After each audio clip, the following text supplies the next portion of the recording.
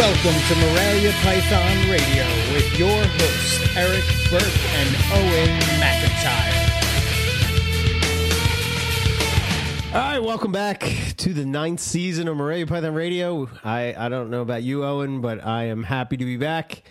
And it was I can't be trusted with my own thoughts for 3 weeks in a row. I mean, it is a very dangerous thing. I know. You were sending some messages, we were kind of quiet for every once in a while we would chime up, but for the most part, both of us seemed to just take advantage of the time and not want to talk to anybody about snakes. Right. And exactly.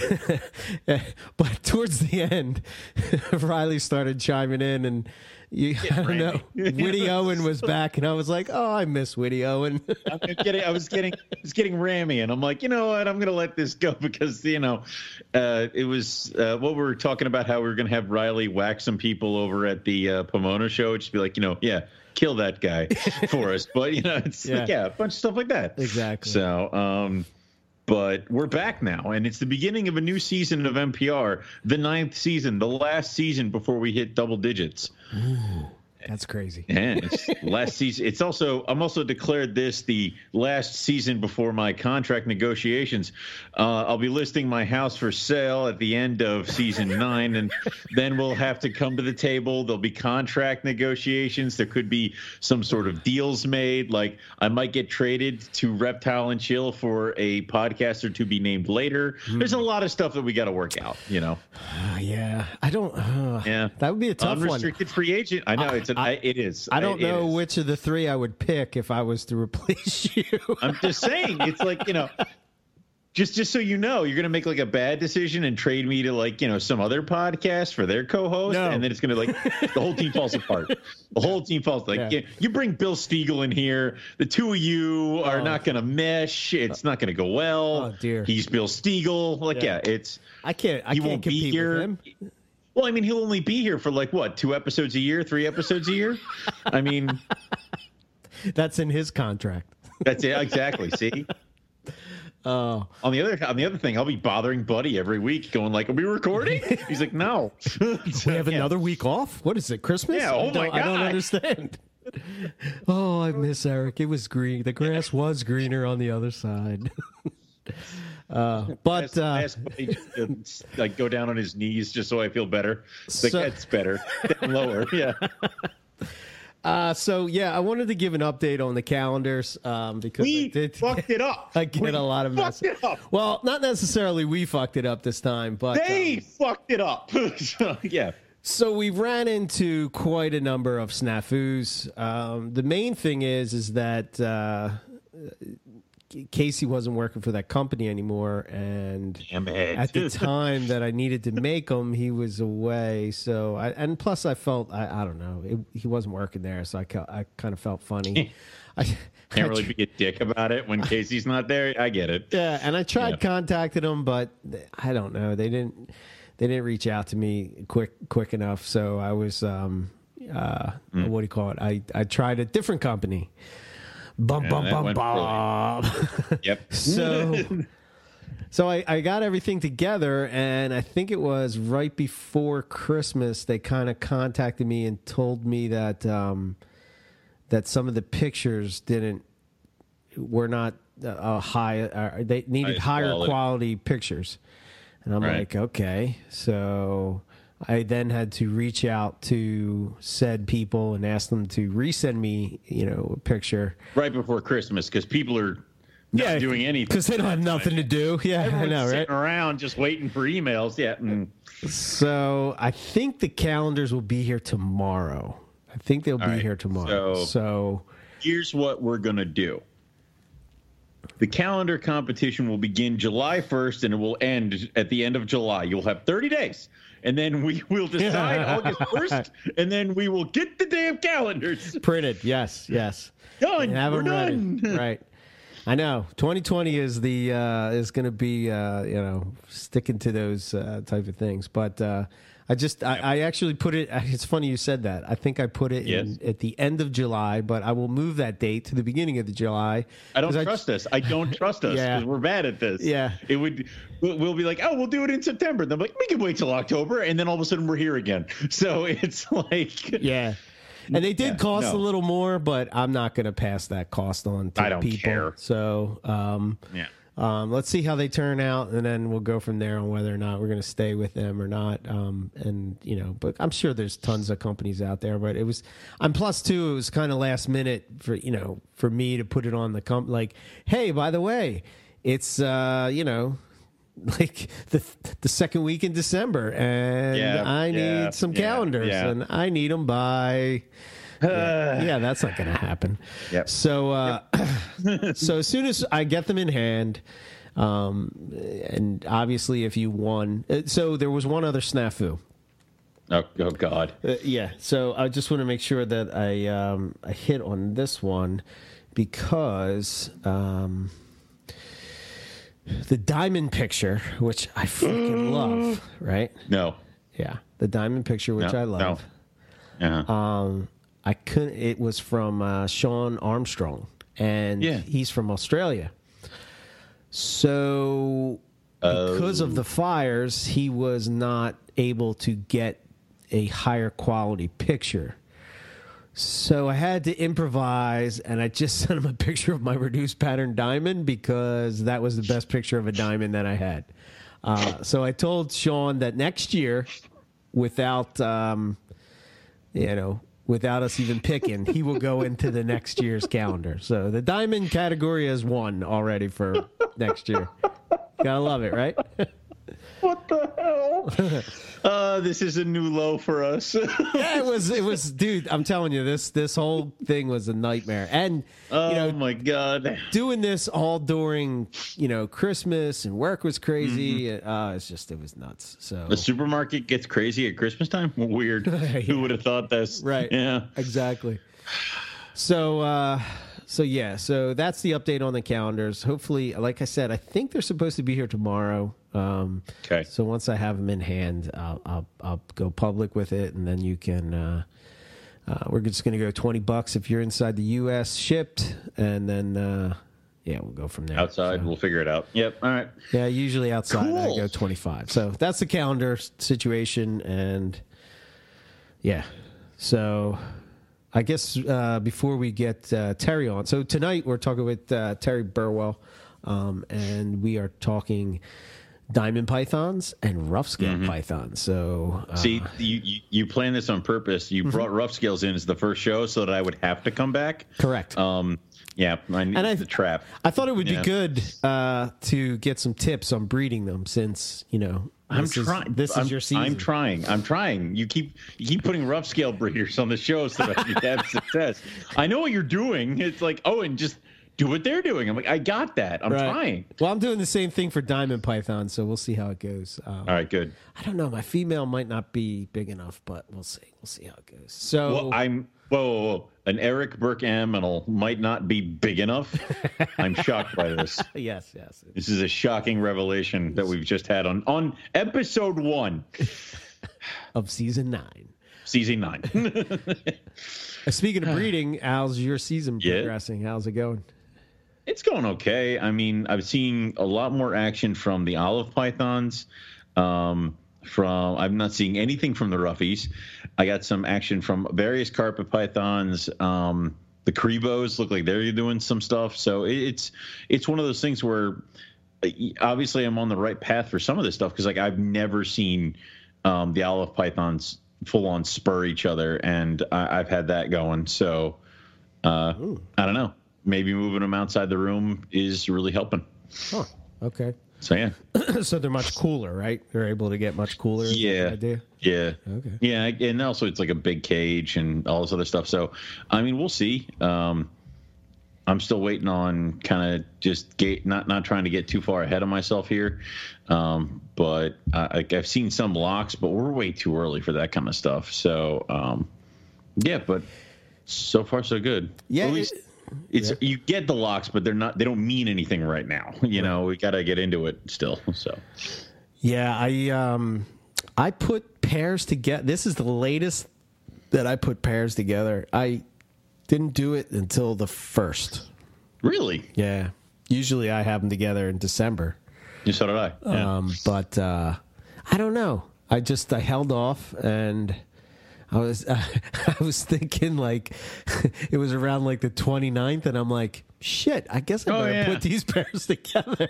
I guess I should breed snakes this year. Yeah, it's like, yeah.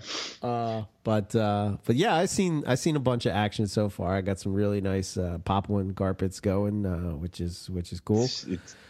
They're Papuans. I mean, doesn't everybody breed Papuans but Owen? Yeah, I forget what show I was listening to. I want to say it was THP. And they were talking about how easy it was to breed, like anybody can breed Papuans, and I was like, "Oh, that's not true." And I was driving, and I was like, "Not anybody." Not everyone. Oh no, not everybody. People have to outsource it. Like it's whatever. I mean, hey man, it's okay. Yeah, whatever, dude. Yeah. I don't know. I'm just enjoying the. Just a weird year for me too. Because there's a good amount of coastal projects, but then they're like, really? Like, there's a citrus tiger and an albino project, and it's like, really? That's going on over there? Huh? All right, Have you seen Locks with that pair yet? I have. They went from him hiding under the water bowl to curling up with each other, and I call that progress. Wow. So he's not hiding from her, so we're progressing. So hopefully, I mean. So I'm doing we'll see how that goes. I'm doing this pairing that's a granite zebra and a caramel granite zebra, right? And the caramel granite zebra is a bitch. Oh man, is she a bitch? She has got to be the meanest carpet python I have. She is just straight up, and she doesn't even bite. She just does that headbutt shit. Like she just butts her head right into you. Sometimes that like leaves bruises and shit. It does. It's like getting punched. And then, so I was real nervous about putting the male in with her, and I'm like, okay, because the male's kind of feisty too, and I'm like, oh, this should be excellent. So I put them together, and sure could be. They did a lot of huffing and hissing and stuff, and then after that they seemed to chill out. But the one pairing you'll be super happy about that I saw. Well, I mean, hold on. Wait. So this angry Papuan pairing, you're going to these are genes you wish to pass on to others. You're going to have like a group of like 10 just very, very angry little babies.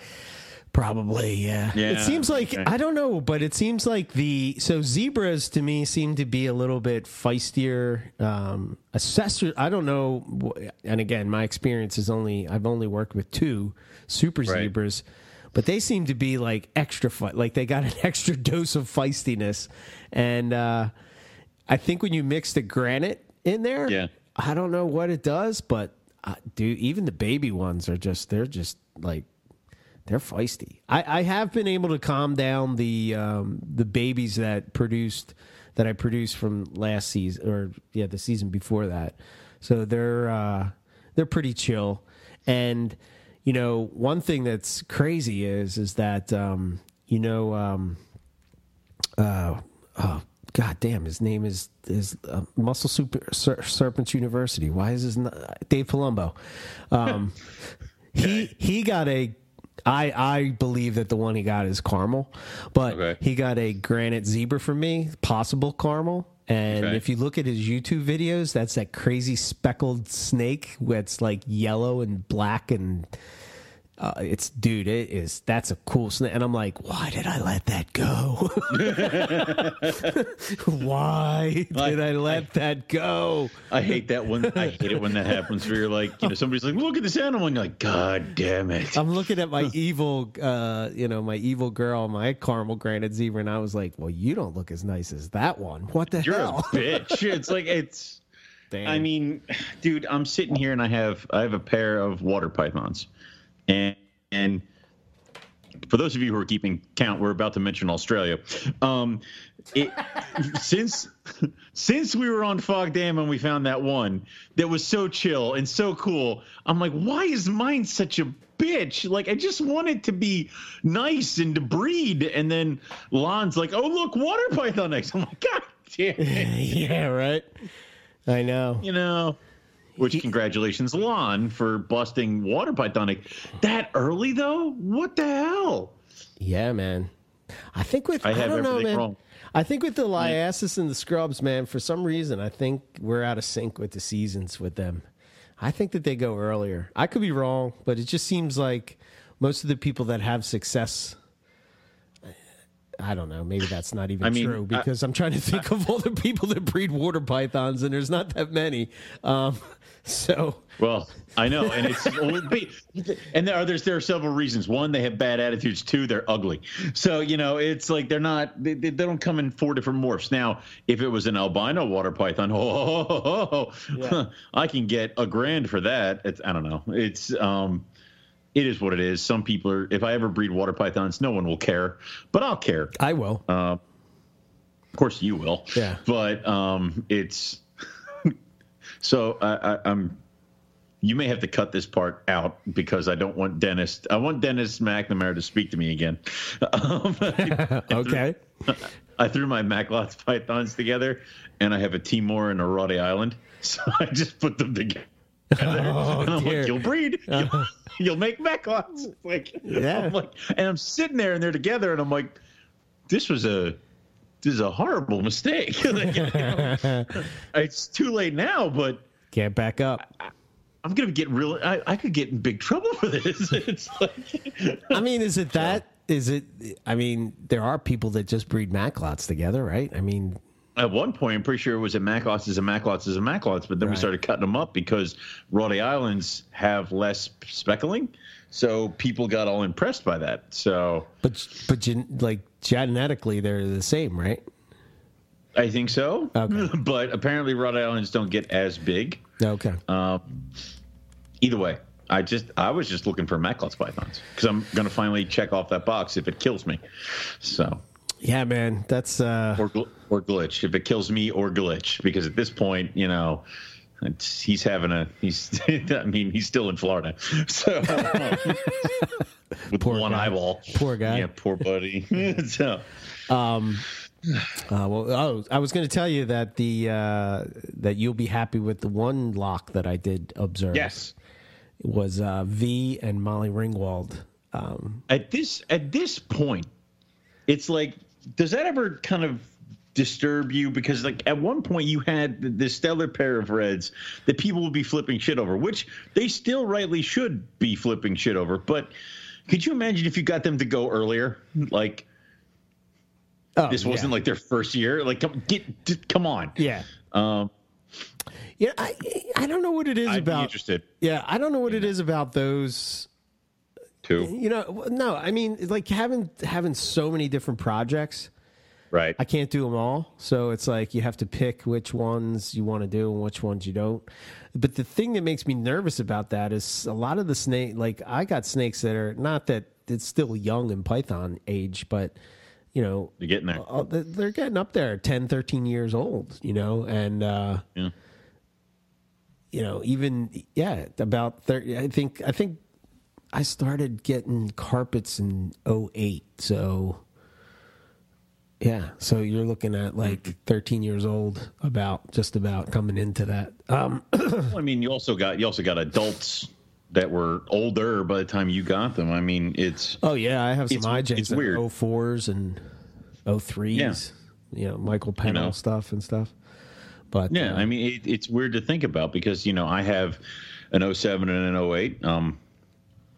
Kicking around here, and then I've got the 09s, which are the caramels, and several other stuff. I mean, it's just weird to think about. So, dude, that striped caramel female, I got a breed that I got from you.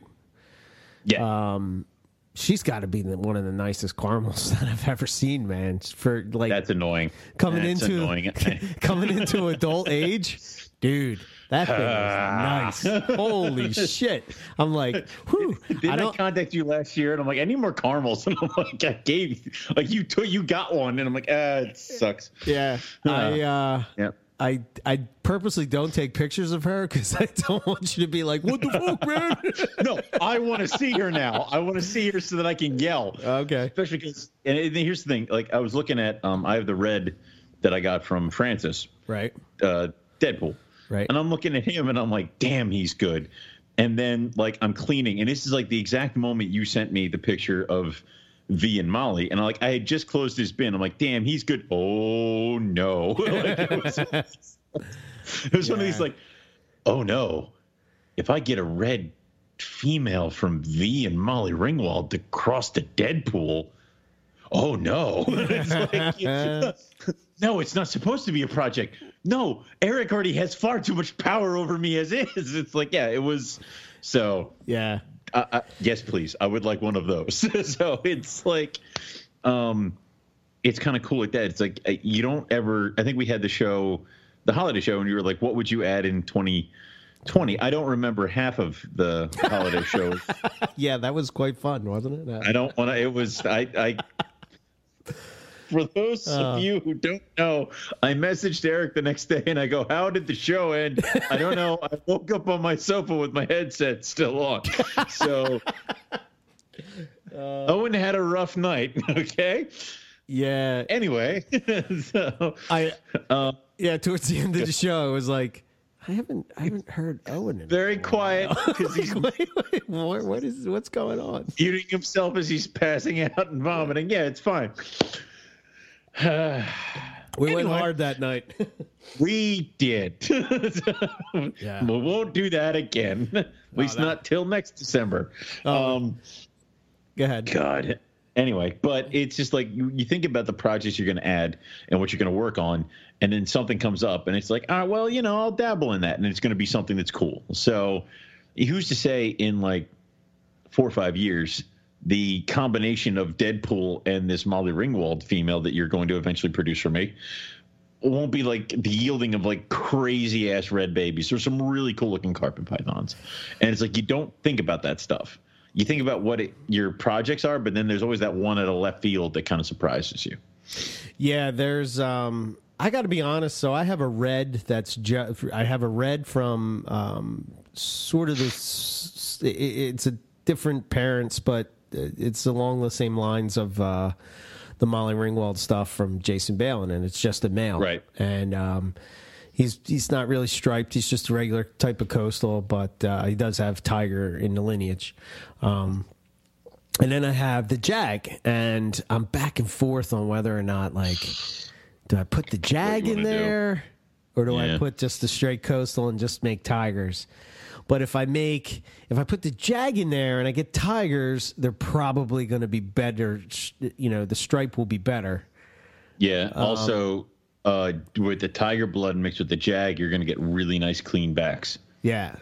So you get reduced pattern kind of stuff. Really, I'm after the tiger, not running so much the Jag part of it. Don't worry, I'll be there for the Jag. So, you just let me know. Okay. I'll come over. Very good. Very, very good. I got this. I got you because, we're friends. Yes, that's right. We'll take care of it. It was funny. I was talking to my dad, and I was like, I said, Dad, in season 10, you might have to come out of retirement there, and I said, Owen's dad comes on the holiday show, and he kind of. I don't want to speak about that because I'm still a little miffed about what happened. Yeah, I was like, I think Owen needs a little pressure taken off him. This one was, dear God, this one was a little extreme. This one was rough. So I'm like, maybe you can come on and bust my balls with Jim. I mean, if we were thinking about it, we could, comparing our two fathers, we could actually make an episode of the show based around yours about like what herpetoculture was like when he was doing it, and shit like that. Mine is just, comic relief. It's a jar full of bees that we shook up and threw in a room. I think that was a stellar Jim performance for sure. Of course you did. Yeah, egging him on, dude. Oh, but God. it is what it is. But no, it's we'll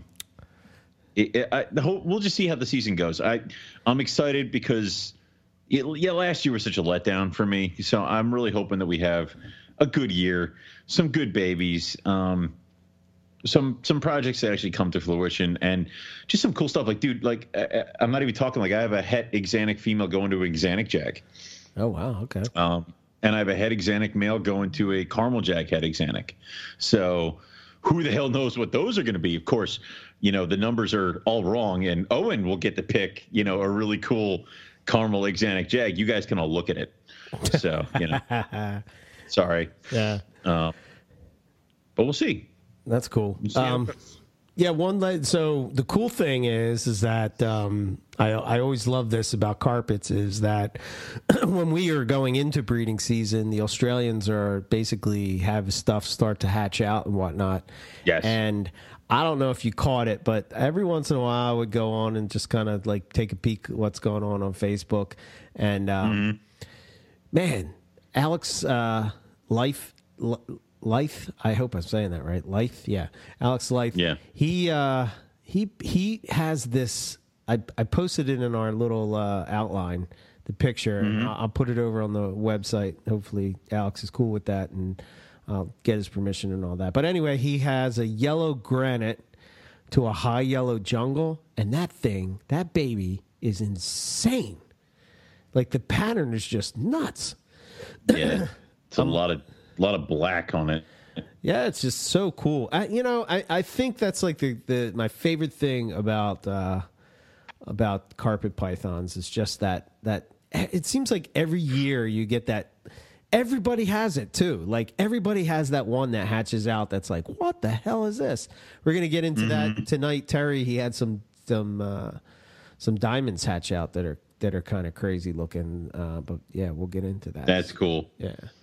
So, yeah, a lot of cool stuff. There's a couple things that I can't mention that once it's out in the open, then we can talk. Then we can talk about it. Until then, some pretty cool stuff that's popping up down in Australia. So the cool. Plus side of this podcast is everyone seeks Eric's approval on things, and he just and he sends me pictures. So that's. Yeah. Nobody does it the other way around, but it's cool to see some of the stuff that people have, kind of like projects that are going on. Obviously, to our friends in Australia, we hope everybody's safe and that your projects are good and your animals are good and you guys are good. It's really kind of crappy that everything's on fire. Yeah. And hopefully we get back to that. Because that's the other thing is that normally you'd see a ton more pictures of people with projects and this and the other thing. And I know it's like you just got to be like hectic as hell. Oh, yeah. Over there. So hopefully everybody's good that we know down there and, everybody else can get back on their feet pretty quick. But still, it's stellar because we start really seeing these kind of things. And then in about a month or two, dude, you're going to start seeing the early clutches for like U.S. and Europe. Yeah. I mean, it's weird. Like I've had eggs laid in February, like February, March. Like it's like, oh crap, we're almost there. Like it's really going to be cool. Yeah, I'm excited about this season. I think it will be cool. So yep, things to expect in the 9th season of Carpet Fest. I'm sorry, the 9th season of NPR. Carpet Fest is one of them. The calendar on time, various animals, and Thomas Burke coming in for the holiday show at the end of 2020. Yeah, I told you we're going to end. What I want to do is for the 10th. Holiday show. We talked about that. Well, I won't reveal it yet. We'll talk about that when we get there. Okay. That's 2 years from now. Yeah. So, all right. Real quick before we add Terry into the call, the other thing I just wanted to give an update is Carpet Fest for the Northeast. We're going to be talking about that this weekend and try to like work out some dates, but it may be a little bit different this year. So, but don't stay tuned. Panic. Don't panic. Yeah. All right. It'll be okay. Yes. We're still having it. It'll probably still be at Eric's because I can't hoard all you people. Yes. So we're going to settle it down. It's going to be myself, you. I know Matt Mintola is going to be there, and Keith's going to be there this weekend. We're all going to talk about it. And then we're going to start contacting the people that volunteered to help us out this Carpet Fest, because we want to get a jump on this stuff. Yeah. And we'll figure it out, and then we'll go from there. Yeah. And we'll get the dates, and we'll make sure that everybody has enough time if they want to come out to Northeast Carpet Fest. That's right. Yep. So, cool. Also, we're going to play with Bolin's Pythons. So if no Carpet Fest discussions happen this weekend, I don't want anybody to be surprised, because they were Bolin's, all right? Yeah. Like, don't get mad. Bolin's Pythons. Yeah, we're going to try. This is my first time seeing Keith's collection. So mine too. I wasn't there. I thought you were there. I thought you were No. there. Okay. No. All right. Well. And then we're going to bring Matt along, because why not? The Godfather of Borneo. So, okay. Okay. And like I said, we are going to be talking to Terry Burwell tonight. We're going to be talking diamond pythons and rough scale pythons and whatever else kind of stuff that floats in, because Terry deals with a whole bunch of different array of species. But tonight's focus is diamonds and rough scales. Let's welcome you first back to NPR. How you doing, Terry? How you been? Hope you had a great holiday and way to start the season. Heck yeah! Thank you very much. Yeah, having a good time. So, yeah, good. Cool. I've got eggs in the incubator already. I've never had eggs in the incubator. Holy shit! On New Year's Eve, but I've got eggs in the incubator right now. It's the Boiga cynodons, the dogtooth cat snake. So nobody's as surprised as I am. Did that happen? But I'll yeah. So we may have to work some Boyega talk in here too, because Yeah, I put that at the end of the thing because I think Nipper would kill a hooker if we if we don't talk about some Boyega. I mean, we didn't say the word niche or niche or That's niche. Right. Yeah, niche is the bad one. Sorry. There you go. Sorry. Yeah. Anyway, he'll be fine. Well, yeah. So, all right, let's just jump right in. Diamond python. So, this is the first time you bred diamond pythons, correct? Correct. Yeah. Okay. First attempt. Oh, well, I mean, don't brag about it. I mean, God. well, there's plenty of humble pie coming. Trust me. Trust me. Okay. All righty. So, I mean, walk us through it. How did you? I mean. Did you cycle the animals from hatchling to adult? And if not, when do you begin the cycling? Like, that seems to be the big question that a lot of people seem to have. Yeah. Well, I have an interesting situation in that I got them in 2015, and I moved 4 times. So in 2015, and my animals they were born in 2013, and I got them in 2015. And I was in an apartment in Austin, Texas, and all my snakes were in one room. So everything from colubrids to annulated tree boas to diamond pythons and rough scale pythons, all these things. So in order to get them cool enough, I would just open the window, and it didn't get that cold, but I know it got into the 60s in that place. And I dropped them as much as I could without going further. And I wasn't really paying attention. I wasn't dropping them for them necessarily, as more for the rough scale pythons and the colubrids and everything that was in there. And then I I actually moved to South Carolina that summer, and then I moved straight back to Texas. It was like, just kidding, and moved to West Texas. So that's when I was in West Texas. So in 2016, they were in the utility room in my house, and it got into the 40s. So for 2 years, 2016 and 2017, in the summertime, I would move them into the snake room, which was a spare bedroom. But then in the winter, I would move my rhino rat snakes and the black milk snakes and diamond pythons into this utility room, and it connected to the garage. It was kind of separate. It wasn't separate from the house, but it was kind of off to one side. and had a really big window in there. So oftentimes I would open the window, and I temp gunned. I remember I posted on Pick of the Week. I temp gunned one of the diamonds at 49 degrees. So it definitely got low there. And then we moved into the house that we're in now, February of 2019. So the 2018-2019 season, when I was still in that old house, I put the diamond pythons in the garage. So it was an uninsulated garage. And so I know it got into the 40s there. And that was leading up to breeding season. So right now they're in the beginning of the season, or I guess whatever you want to call it. So February of 2019, they were in the garage of my new house, but it's insulated, and I'm here right now, and it's 64 degrees next to the garage door on the concrete. So it doesn't get that cold, but we open the garage door all the time. And my wife parks her car here. So they're getting a little chilly, maybe not into the 40s, but I know they're hitting 50s for sure. And lower 50s possibly. I did. I cycle them all the time. I don't know if I did that necessarily on purpose or just I purchased them as, zoo bred, slow grown diamond pythons. And I didn't see a point in speeding up the growth process after that, and keeping them up over the winter and feeding them a lot. And then I'm just terrified. You got me terrified to overfeed a diamond python. So as you should be. Good. You've succeeded as a podcast. Yeah. Yes. Yeah. I think we needed. Yeah. Yeah. God. Yeah. So that's what I did. And right now with the babies, they're in the main room, but it drops into the 60s at night, and they've got back heat right now, but I leave the heat on 24/7. Mm-hmm. But that's just kind of what I'm doing right now. Okay. And are you attempting to breed?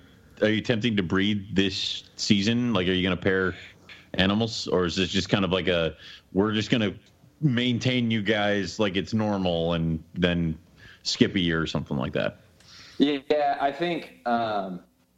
It had crossed my mind because I was really planning on.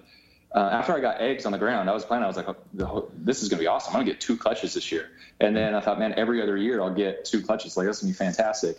And then in a series of events that I'll explain in a little bit, I only got 1 clutch. And so that other female, I'm like, yeah, why not? I could just pair them. But going over my pictures and reviewing my pictures in review for this podcast, they don't look as good as they looked at the beginning of the season. Like a year ago, they looked way better than they look now. And they don't look bad now, but there's just a nice look to a good bodied weight snake. And right now they don't have it. Okay. And so as much as I would like to,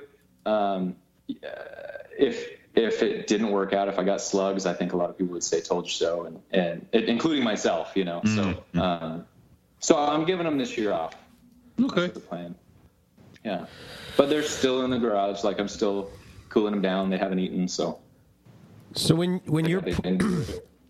they're in that temperature range, 40 degrees, 60 degrees, whatever you want to say, what as far as heat, where do they get heat from? And you're saying you're providing it 24/7. Is it a radiant heat panel? And like what temperatures are you shooting? Okay, so 24/7. That's for the babies. Okay. So the babies that hatched this year, they're in a baby rack, so they got heat 24/7. No, the adults, they're in vision cages, and they just have a light bulb, and it's on 8 to 10 hours a day, and that's it.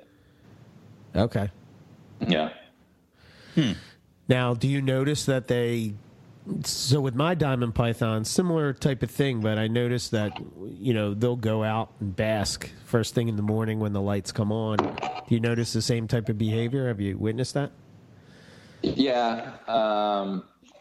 But it's what I've found in watching them, definitely when they were in the other house. Of course, it was colder. Right. But yeah, I feel like you could have set the watch to it, like the lights come on and they go over there and they bask.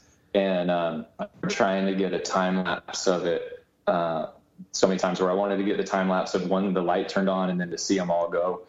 But where they're at now, I don't know if it's just not getting cold enough or if the cages on top, because they're stacked, are getting some belly heat from the light underneath the cage. But I find that they're not all basking at the same time. You know, you would think like, okay, the light comes on, they're all going to bask at the same time, and then they're going to move away from the heat, you know, but I don't see that as much. But definitely when they were in the last house and it was much cooler, yeah, I mean, you could set the watch to it. As soon as the lights came on, they were basking. But they did not bask all day. They would just bask, and then they would move away from the heat. Okay. Yeah. Yeah. Did you notice that do they seek out food? Have you noticed that? Because I've noticed Oh, man. Right, you did. Okay. Dude, golly. Well, like, before I got them, everybody said, oh, diamonds are so tame. They just don't bite. And I don't know if that's a trick or if I can now lie, like, dear God. Yes, exactly. Because I can't change a water bowl without almost being bitten. Like, it's an ordeal to change a water bowl. Yes, mine were like that. They were just mad. It's a food thing. They're just like, oh, doors open. Like they want to eat all the time, at least in my experience. So. Did they grow out of it, or are they still that way? No, mine, no, dear God. And no, I had horrible luck with diamonds, and they would, probably because I fed them too much. So yeah, they never stopped. So they're like my womas. I have to literally turn my back on the womas because I'm in the room. They're like, you're bringing food. Like at some snake species are just like that. They just constantly want to eat, and you have to ignore them or take a bite. So I mean, go ahead. I was going to say, I haven't experienced that. That's kind of weird. I mean, I do have this strong feeding response, but I don't know. Like, it may be the difference of, like, I hook my snakes. So, like, I usually tap. I do too. Okay. Yeah, fair enough. I do too. And have you ever turned your hook around and, like, used the handle, like the soft part to tap on? Yes, all the time. That ends up in a 15-minute ordeal of me trying to get the snake to stop biting the handle. Oh, God damn it. Isn't that the worst? Yeah. I got this one with a foam handle, and I got a guy that he helps me out. He wants to learn about snakes, and so he's helping me clean cages and stuff, and he's doing the diamonds, and he was like, hey man, I need your help. And I look over, and sure enough, it's diamonds, just like eating the snake hook handle. And I was like, oh yeah, you can't do that with these ones, And so for like 15 minutes, we're trying to get this thing off the handle, and just the other day I was moving them, and one of my males, he tapped the garbage can. At a 55-gallon garbage can, and he tapped the sack and latched onto the sack and wouldn't let go. So I was by myself, and so I go into the house, and I'm like trying to call my wife, which is like any time. I love my wife so much. She puts up with so much, but if I ask her for anything that pertains to help with the snakes, it's like moving mountains, dude. So I knew that ahead of time, and I was like, I wouldn't ask you if I didn't need help. But would you please cut the snake? Like, because I was holding the snake in one hand and holding the bag in the other, and I was like, please just cut this so he doesn't start eating it. So anyway, we got it out of his hand. But yeah, my snakes are very, very food hungry, and in my whole collection, they're the snakes that I trust the least. Huh. Yeah. Okay. Yeah. So, speaking of hilarious situations in diamond pythons, I'm looking at the NPR chat. Is that a diamond python in the brakes of your car? That's the brake caliper. Yeah, that's the brake caliper of my wife's car. Yeah. All right. Explain the hell is going on here. Okay. So I had 2 clutches go this year. One, and I wanted to do maternal incubation because I wanted to make Eric proud of me. And there you go. Good job. And so the first clutch, she laid in a flower pot, like an upturned terracotta flower pot that I had in the cage, and I had tons of cypress mulch. So in preparation, kind of in lieu of the egg laying, I just put tons of cypress mulch in it. It's like 4 inches in this vision cage. And she ended up not laying in the lay box, but she laid in the flower pot. But I was like, hey, that's fine. That's cool. I've heard a lot of people use those as laying sites and say they're great. And so I was like, yeah, that's great. And then I broke the number 1 rule of maternal incubation, which is don't do anything. And I misted them. And I didn't miss the eggs or anything like that, but I would miss the top of the clay pot, because you know how it absorbs water. And I was like, yeah, this totally makes sense, because I live in West Texas. Like, humidity isn't a thing here. So, like, I can understand, like, oh, you don't have to do anything in Pennsylvania where you get more than 1 day of rain a month, but we don't. And that 1 day of rain is just like 10 minutes, and that's it. So, anyway, I missed the pot, and then I was missing the complete opposite side of the cage. The cypress mulch and everything, thinking this is going to increase humidity, it's going to be fantastic, and it's going to be wonderful. And about a week in, look at my notes here. About a week in, I was coming through the garage, and I noticed a rotten egg smell. And that smell. It's like infertile eggs don't smell like that. Like that's a good egg that went bad. And I was thinking, I was like, oh man, like there must have been some eggs that went bad, and I need to get in there to look to pull those eggs, so that I don't mess up the other ones. And when I pulled, it became apparent that all of the eggs were bad. Like they were blue, and it smelled terrible. They were slimy. And what had happened is apparently I have a Baller water sprayer that puts out way more water than I thought. And that water was pooling underneath the cypress mulch and going over to the other side of the cage and where the eggs were. And so the eggs were just sitting in water. And that was a kick in the gut. But you didn't ask about that. You asked about diets. No, I didn't. No. You went to the dark place. It's like, dude.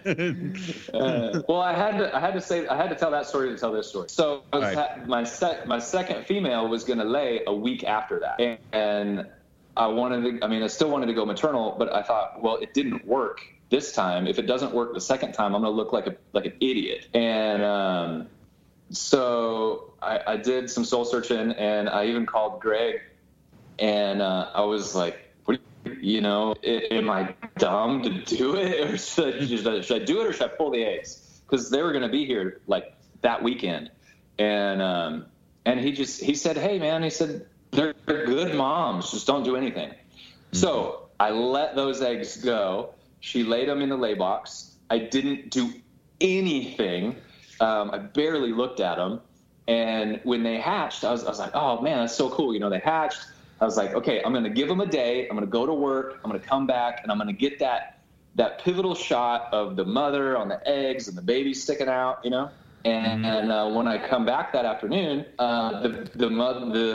the female was basking outside of the lay box. And I was like, oh, well, okay, now I just need to get them. And I look in there, and I see all the babies are out, and I'm like, oh yeah, that's so cool. And I sent Eric these pictures. But I go to get a bucket to put some water in it, and it's up on a shelf 6 feet off the ground on the complete opposite side of my garage where these snake cages are. And when I move that bucket, there's another bucket behind it, and the 5-gallon bucket, where the handle, like how it would hang down, there was a diamond python perched right there.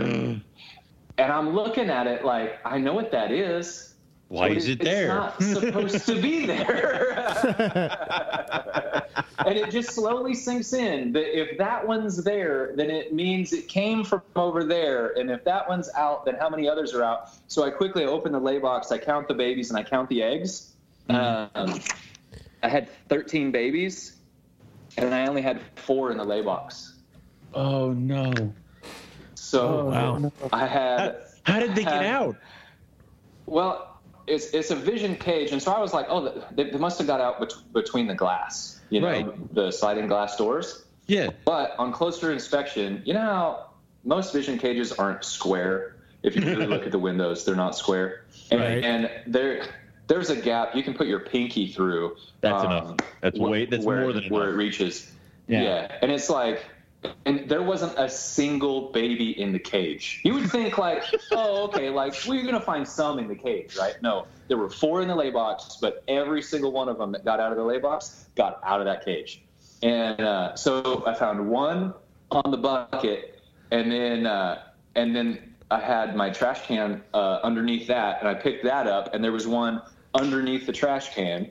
And then I went over and I found 1 in a box, and I sent pictures to Eric of all this stuff. And with like the numbers of like, this is where number 1 was found. 7, yeah. Was found. Yeah.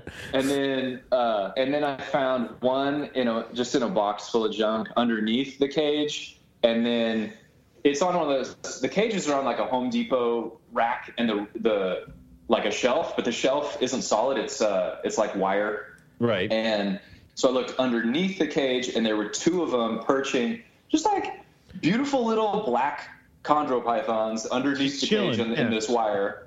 And so that was 1, 2, 3, 4, and 5. And then we're looking everywhere. And my wife has a black car.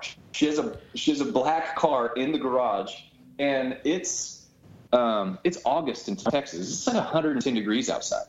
So I'm like, I was freaking out. I was like, we got to find these babies. So we looked everywhere, couldn't find them. But I did find that 1 in the brake caliper. I was just searching the wheel wells and underneath the wheels and everything. And by pure dumb luck, I saw it in the brake caliper. And I was like, there's no way. So we pull the wheel off, and we tickle it out of the brake caliper. And so we get that one. And then I was still missing 1, 2, 3. I was still missing 3. And so every night I would come out in the garage with my flashlight, and I would go herping in my garage. Did you not let your wife use her car? Like, is that like, how did you get around that? Once again, I forbid her to use her car. But I said, if you don't have to use your car, it would be awesome if you did use it. So she didn't use it for like 3 days. And every night I would come out, and I'd put my daughter to bed, and then I would come out in the garage with a flashlight, and I would just try to find snakes in my garage. And shockingly, it was pretty easy to do. Like, I found 1 right away. Like, they show up at night way easier. Yep. And I found 1 and this is so crazy. Just the way I had a 2x4 leaning up against the wall. It's like 6 feet tall, and this thing's on the top of the 2x4. And then I found another one inside I have a snake room inside my garage, and it wasn't fully sealed because I hadn't trimmed it out. I found another one in the snake room the next day, and then the final one I found, my wife did leave, and she took the car, and I was working in the garage, and when she came home, she opened the garage door, and I looked out into the driveway, and it was in the driveway. You can't. It was burnt to a crisp. I mean, it was dead because it was 110 degrees outside. But I don't know if it was in her car and it fell out when she left, or if it had crawled into the driveway and I got into my truck and then, got hot and fell out and died, or if it had escaped the garage and then just been crossing the driveway, and that's like the Sahara Desert, for a polar bear. I mean, it was dead. So I recovered all of them. Yes. And only had 1 fatality. And I don't know how many people outside of Australia have gone herping in their garage for diamond pythons, but I can say that I have. Yeah. That's pretty cool. It reminds us. It reminds me of ICAST, where Balin brought the zebra jags, and there was like the first clutch of zebra jags. Yeah, I remember that. They got loose in his car, so we were literally dismantling his car in the parking lot at ICAST, ripping seats out and stuff. And he still didn't find all of them. I think he said he found them in his garage months later. He just opened a drawer and there was one or something like that. It was weird. Yep. Yeah. Man, it's heartbreaking when you crawl underneath a vehicle and you look at all the places a baby snake could be. I mean, it's just so overwhelming. And you would think I learned my lesson, but in September, I had annulated boas, and they were born, and I had them in a vision cage also. But to my credit, I was like, okay, I've got 2 weeks before they're going to be born, right? Like I went, I saw when they had the last litter, and counted from when she shed to when she laid and everything, and I was like, okay, I've got this. But they came 2 weeks early, and I don't know how many, and that's what sucks. I don't know how many she had. Damn live bears! It's like this. I wasn't ready. Right. But there was one in between the sliding glass, like halfway out, and but it wasn't out. And I was like, oh, if it didn't get out, maybe none of the other ones got out. And then like 3 days later, I was on the opposite side of the snake room, and I was in my hatchling rack, and I pull out and I'm checking some rhino rats, and I go to push the tub back in. It doesn't go in all the way. Soft. You know, like it's like I've been there. It's like, what is that? I know that feeling.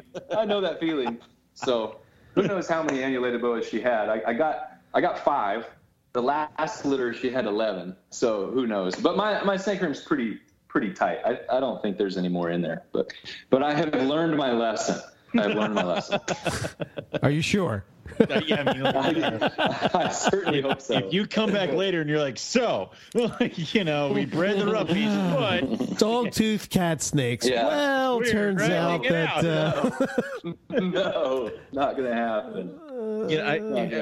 I poke fun, and I hatched the mangrove monitors, and I came in and they were loose in the incubator because shit with hands can open bins. And apparently that's something you need to plan for. So, yeah, sometimes you just don't think about it. You're like, oh, yeah, that you should probably have done that. Yeah, so. Yeah. But that's cool. Wow. Okay. Wow, that's quite a story, man. Just picture my wife in bed, watching Netflix, and I come in at 11 o'clock every night with another baby diamond python. Like, I found another one. I mean, did you have like a headlamp? Like, did you go all out with this thing? Oh yeah, I had the headlamp. I had my good flashlight. Yeah, all out. It's gonna be the new trend. I can't afford to go to Australia trip, so release my animals in my house and go herping for them in there. You go. There you go. And at the very least, it's good practice. Exactly. Yeah. And it's horribly disheartening because it's like, Terry's checking and he's doing in my mind, I'd be doing my due diligence until I found a baby in the brake caliper, and they'd be like, I have no idea where they are. They can be anywhere now. Like, it's, no. Mm-mm. Yeah.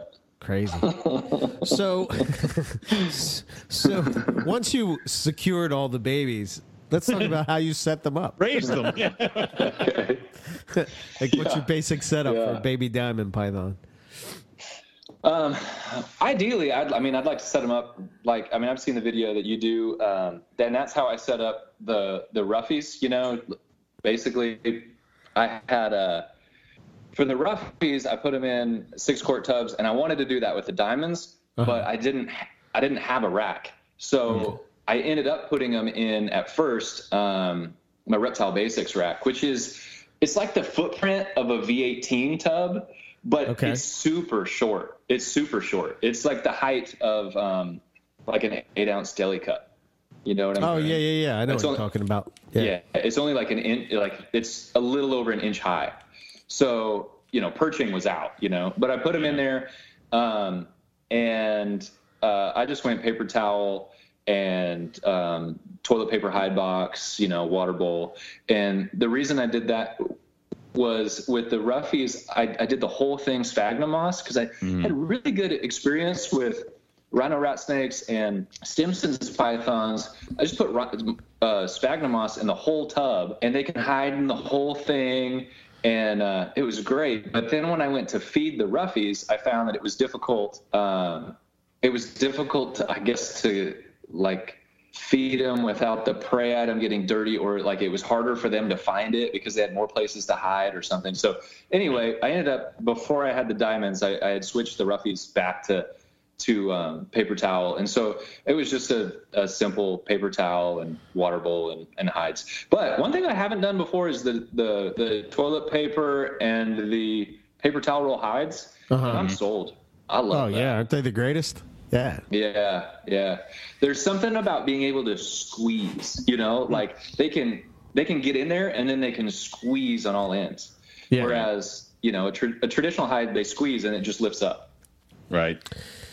Yeah, like I was always taught that snakes want to feel when they go into a hide, they want their body touching the sides of sides. the so that makes them feel secure. It make me feel claustrophobic, but they feel good about that. So I've seen this similar thing. Like I bought a bunch of cork bark, and I got these cork rounds, and I was putting them, and it was amazing how much more the snakes used the cork bark than they did the other hides that they had, even just resting on top of it. Like there's snakes that are hiding all the time. Some of my Boiga species hiding all the time, but then I put cork bark in there and now they're out in the open all the time, but they're resting on top of the cork bark. Yeah. I don't know what that would agree to this, but it's interesting. It is because I've seen the same things. I have the Chinese king rats and I put in these PVC black shelves and they weren't touching them. And then I had a bunch of flat pieces of cork bark and I just kind of screwed them down to the black shelves and now they just sit on top of it. It just is something about that. They don't like it if it's smooth. If it's textured, they're like, oh, good to sit on. Like, I don't know. Yeah. So it's cool. Yeah. I know this is sort of... Cork bark wasn't so expensive. I know, Yeah, right? God damn it. Yeah. Veering off real quick. For your adults, do you use the same type of thing, adult diamonds? I find that I started offering mine perching, and I find that they use that a lot. What's your experience? Yeah,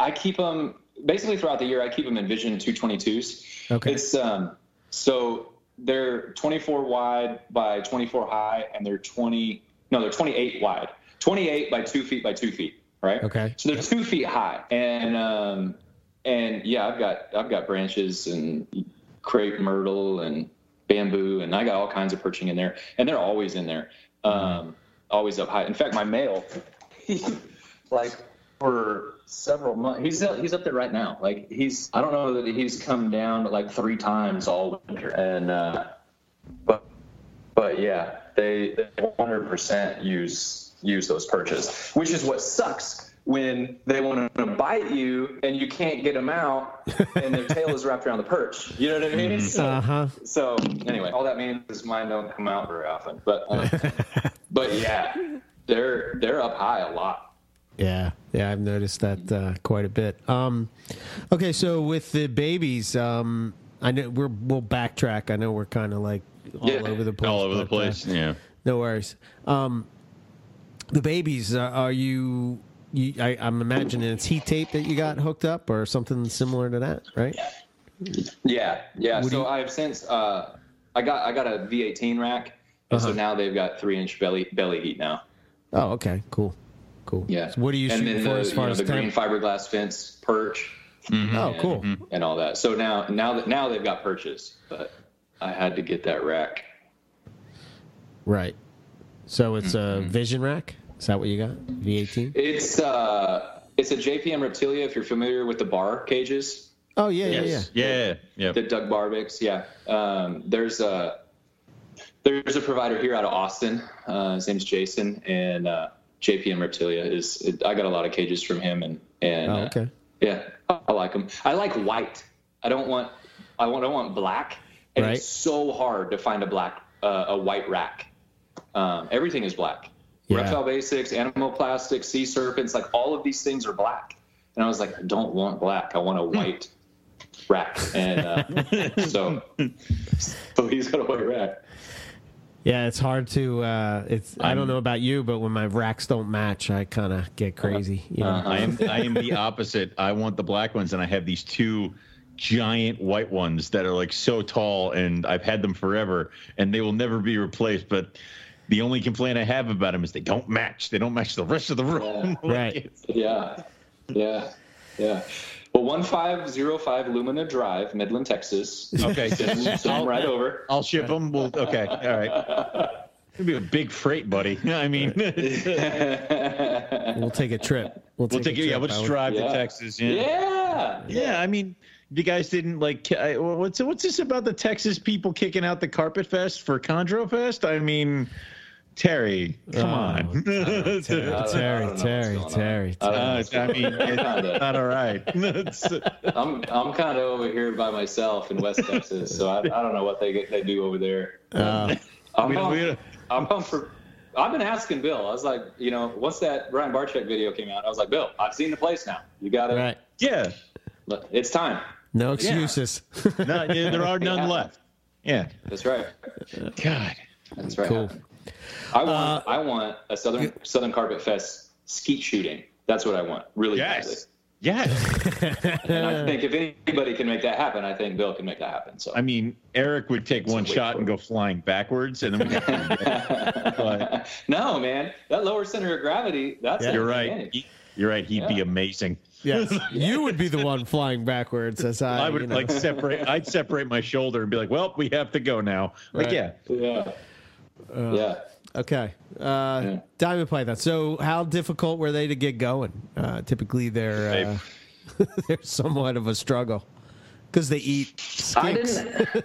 Yeah. Oh, yeah. Well, I didn't have a really hard time getting them going. I waited. So they hatched on August 6th, and they shed 11 days later. And then my first feeding trials were on the 29th. And not all of them ate, but I was feeding some. You know how it is. It's like you're feeding something else, and then you look at that and you're like, I guess I could try it, And I tried it, and some of them ate, but they're so bitey that I have not had a difficult time feeding them. And then I also, because I was doing the roughies, I just went and got live pinky rats, and I can't believe how difficult it is to get live mice here. Like, I can't get live mice, not within 2 hours. Like, the only place I know that has live mice is in Abilene, which is 2 hours to the east, or to Lubbock, which is 2 hours to the north. But there's a rat guy that's just 30 minutes over in Odessa, and so I can get rats all day long. But to get live mice is almost impossible. And so I just fed them live pinky rats, the ones that wouldn't eat. But to be honest, I didn't have a hard time. I mean, is there a reason? Yeah, I think I know what it is. I think you guys haven't had clutches and clutches of baby rhino rat snake. You're right. I'm working on that. I promise I'll do better. It's like anything is better than that. It's like, it only took 5 times before it ate. It's like, okay, this is not too bad, You're like, oh, thank God. It's like, it's not this fresh hell. It's it is really cool that you had all those things going on at once. So definitely the rhinos are worse. And then would you put the roughies and then the diamonds, or would you flip it? The diamonds were easier to get going than the roughies were. Damn. For sure. All right. And like I said, that first feeding trial, I mean, only 3 ate, and that would have been an extra. That was a fuzzy mouse, pre-killed, just in their tub, right, and then just left alone. And so, I wasn't really expecting any of them to eat. So I was happy that any of them did, and then they just looked good, like. You look at something, you're like, oh man, like this baby snake needs to eat, like it's dire, Yeah. And then there's other times where you're like, this snake hasn't eaten in a month, but it looks like he could go another month. Like he looks fine, And maybe that's a little of the, student of the serpent type thing, but it was just like, I'm just not stressing about it. And then that with the pinky rats, it was fine. Like it wasn't that difficult. Mm-hmm. Okay. I'm sorry if that's not what you wanted to do. No. You're right on the money. Where it's like I think people got into the sense of them being difficult. One, we can always go back to the rumors of like 80s and 90s snakes that were pulled from the wild, and oh my God, it doesn't like captivity. Well, no shit. Like, you know, and also I do think that people will try to feed their baby snakes after they've shed too early. And if you do, and they have a bad kind of experience with that, that's going to throw them off for like weeks to come. It's almost like let it shed and then let it get hungry. Let it figure stuff out first. So yeah, I don't know. So I waited 2 weeks after they shed, and I still think I jumped the gun. You know, I think it would have been fine to wait a month after they shed as opposed to a month after them being born. And, you know, I mean, I hadn't thought about this till now, but them being in those smaller tubs, you know, kind of the general rule of thumb is, you know, give a carpet python something to perch on because that's what it hunts from and it feels safe. Right. But maybe these smaller tubs, this more confined space had an unintended consequence of making them feel safer. And so they could eat. I don't know. I didn't do that on purpose, but they weren't difficult to get going, you know? So it's something to consider. Maybe. Yeah. Cool. Maybe. All right. So when it comes to your breeding stuff, I mean, what does your preseason look like for the diamonds? I know you were talking about the body weights of your snakes earlier, like right before cool down. Like, do you kind of pump them up in the summertime a little bit? Do you have anything special you do before the season gets going? I thought, and this is where good record keeping really comes into play. And it takes doing an interview like this to, that's the kick in the butt that I need. But I would have told you if you just asked me. I was like, oh yeah, I feed pretty heavily in the spring, really sparsely in the summer, and then pretty heavily and heavily for a diamond python, not like heavily, just like, you know what I mean? Every other day. It's like, no, Jerry. Yeah, don't get me wrong. But I looked back at my notes, and I fed them once a month from February to like September, October. I stopped feeding in October. So if I fed them in October, it would have been like right at the beginning, and then that's it. I just feed them once a month.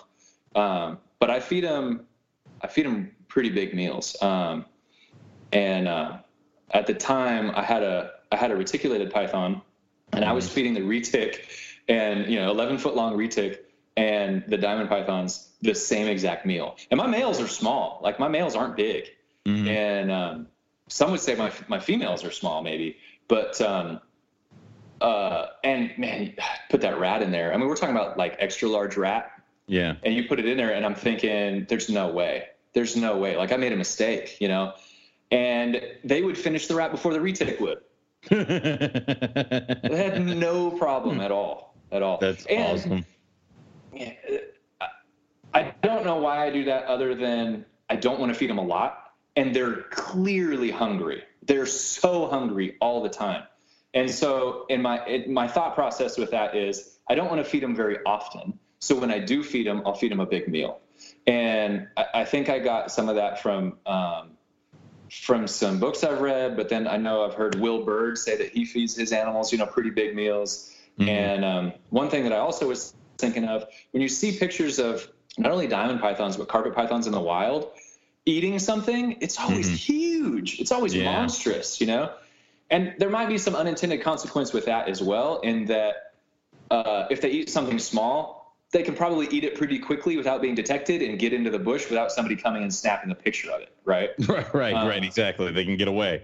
We don't see those carpets. Right. So it might not be that, it's more quote-unquote natural to feed them larger prey items, but that is what I do. I feed them once a month and try not to feed, and then I shut off feeding in October, and I don't start again until after I warm them back up, which is like February, March.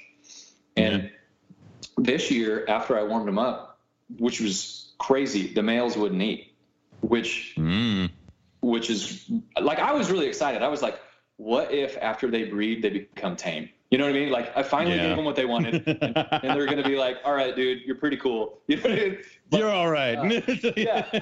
And one of the females refused to eat until she laid, and one of the females would eat. But and those females I was feeding really small items. So whereas before, I was feeding them an extra large rat or even a double XL rat, now I'm feeding them a small rat, and just one at a time. So the meals that I was offering was really small in the spring there, because I didn't want the males to be out digesting instead of courting and mating, and I didn't want the females to have anything too big. So I offered them small meals, and only one female would eat, and her response wasn't a normal response. Like, I was like, okay, I'll eat, but she wasn't ravenous. Okay. So,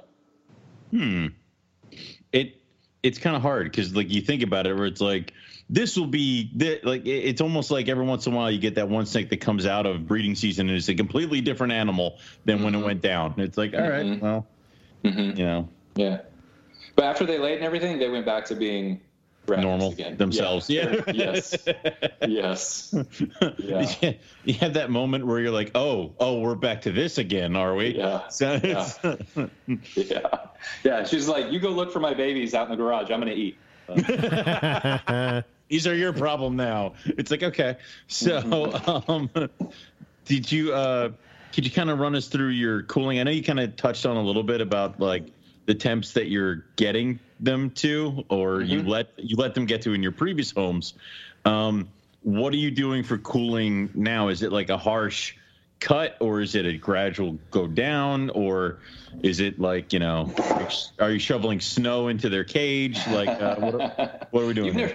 You've never been to West Texas. I have not. No. What is it like?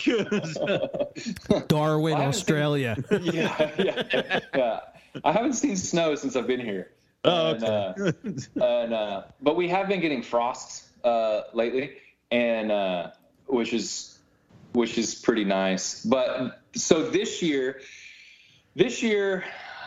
I don't have a way of cooling my garage other than opening the garage door, right? Okay. And I bought a house with an insulated garage, and I feel kind of dumb cooling it when I paid a lot of money to insulate it, Yeah, I would too. Yeah. So, but the nice part about it is that it stays cool in the summer when it's 110 degrees outside. So it's definitely worth it. But like I said, the cages are right next to the garage door, and the garage, we use this garage all the time. So every day, multiple times a day, the garage door goes open, and like I said, right now, I'm sure they're getting into the 50s. However, all right, last year, so the season that they went, they were in the 40s for sure, upper 40s, and probably more in the 50s than the 40s, and they probably didn't, and well, of course they didn't stay in the 40s because they had heat in the daytime, and then as it warmed up in the day, the garage would also warm up. Right. But they were there. From, I wrote it down here. So I stopped feeding in October. In November, I dropped the temperature, and then they were out there until February, and I ended up pairing them in March. And okay, this is what you need. So I wrote down the annual average weather for Midland, Texas. And so in November, the average high and low is 70 degrees and 45 degrees. In December, it's 61 and 36. In January, it's the same, 61 and 35. And then it starts to like warm up in February, 67 to 39. And then in March, the average high is 75 degrees. Okay. Wow. That happens quickly. Yeah. Yeah. I know. I don't know if it's Greg or who I heard that they said that their diamonds were in their basement, and they just, as soon as the temperature gets to 55. Uh-oh. Mm-mm. We lose him? Maybe. Sounds like it. It says he's there. don't know. Maybe you muted your mic, Terry. We can't hear you anymore. Me. I got you now. Can you guys hear me now? Yeah. Yep, got you now. Yep. Okay. I'm going to try to go back to my headphones. This is the speaker. Hold on. Can you hear me now? Yeah. Yeah. No. How about now? Yeah, we can hear you. Yeah. Yeah. Golly. I just lost my headphones, but oh well. Oh, no. I'm so glad that we can cut. How about now? Gotcha. No. Yes. Yep. I'm back. Gotcha. Yep, Yeah. I got you. And you're back. For some reason, I just left my headphones. What was the last thing you heard? That Greg drops it to 55 and then cliffhanger. So Yeah. So if I did that here in West Texas, I'd never be able to do it. It'd be like 2 weeks, It'd be like 2 weeks in December or January, and then it would be warmer than that. So I really like what Lawrence was saying, talking about scrub pythons. He says, hey, look, I'm not telling you how to do it. I'm just telling you how I did it, Right. And I love that, because then you can read into it and you can take anything. And we talk about this all the time, right? Like the whole, whether you're breeding in the desert in West Texas or whether you're breeding in, the rainforests of North Carolina, Sure. where it rains all the time, or, there's a lot of things that come into factor there. And I didn't get diamonds for a really long time because I was afraid I couldn't get it cold enough here. Yeah, that's why I wanted to really hone in on like how you're keeping them because of that, and like how you bred them, because you'll hear a lot of people further south where the temperatures are similar to what you have. It even Bill said that he's like, I'm afraid that I didn't get them cold enough. So do you believe that that's a huge factor in part of their breeding? Getting them to go is the temperature, in your experience? I mean, I've never not had them go. So, Okay. No, I just did it because this is what you guys are telling me to do, right? I'm reading the books, I'm listening to the podcast, Right. I'm taking notes, and I'm like, okay, this is how you do it. This is how I'm going to do it. And then you're Right. asking me, so you think it works? It's just like, I guess it does. that's the pot calling the kettle black. Right. You said it worked. That's why I did it. Right. Listen, guinea pig. We didn't know if it was gonna work. All right. You have to come back and tell us that we were right. Yeah. Obviously it worked. So. Right.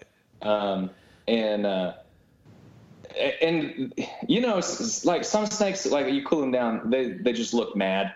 Like they're just not happy. Man, Right. That ain't diamonds. Like they were fine. Like they looked great. And I've heard multiple breeders say that. Like cool them down, they love it. It's fine. And like in the morning, I get up to go to work. I open the garage door. There's frost outside. It's literally freezing cold, and they're 2 feet from outside, and they're fine. Like they're fine. So Yeah. Let me ask this question. Did you feel like the first time that they were at that temp, did you feel like it was wrong? Like I felt like if it was wrong, I'm like, whoa, this is just too cold. My breath. Yeah. Yeah. Well, I think one thing that I've got going for me is that, the first thing I ever bred was rhino rat snakes. Oh, And okay. So I'm taking those down into the 40s, Okay, so you're used to it. I literally have rhino rat snakes in my chest freezer right now, because I can't get it cold enough, here. And I got the freezer on a thermostat, but that's how I cooled them down. And so it wasn't as scary to me. And then I think there's a lot of naivete that I'm just like, well, Eric and Owen said it would work, so I'm gonna do it, because that was my attitude with maternal incubation too. I was like, well, if it doesn't work, I'm just going to blame Eric. It's not my fault. That's what I do. Most of the time it's like, Eric screwed me on this. He had nothing to do with it, but yeah. You didn't follow the notes. You do nothing. Exactly. Don't touch it. Yeah. I made the same mistake, man. Yeah. You had snakes to skip. Oh, you mean ruining MI?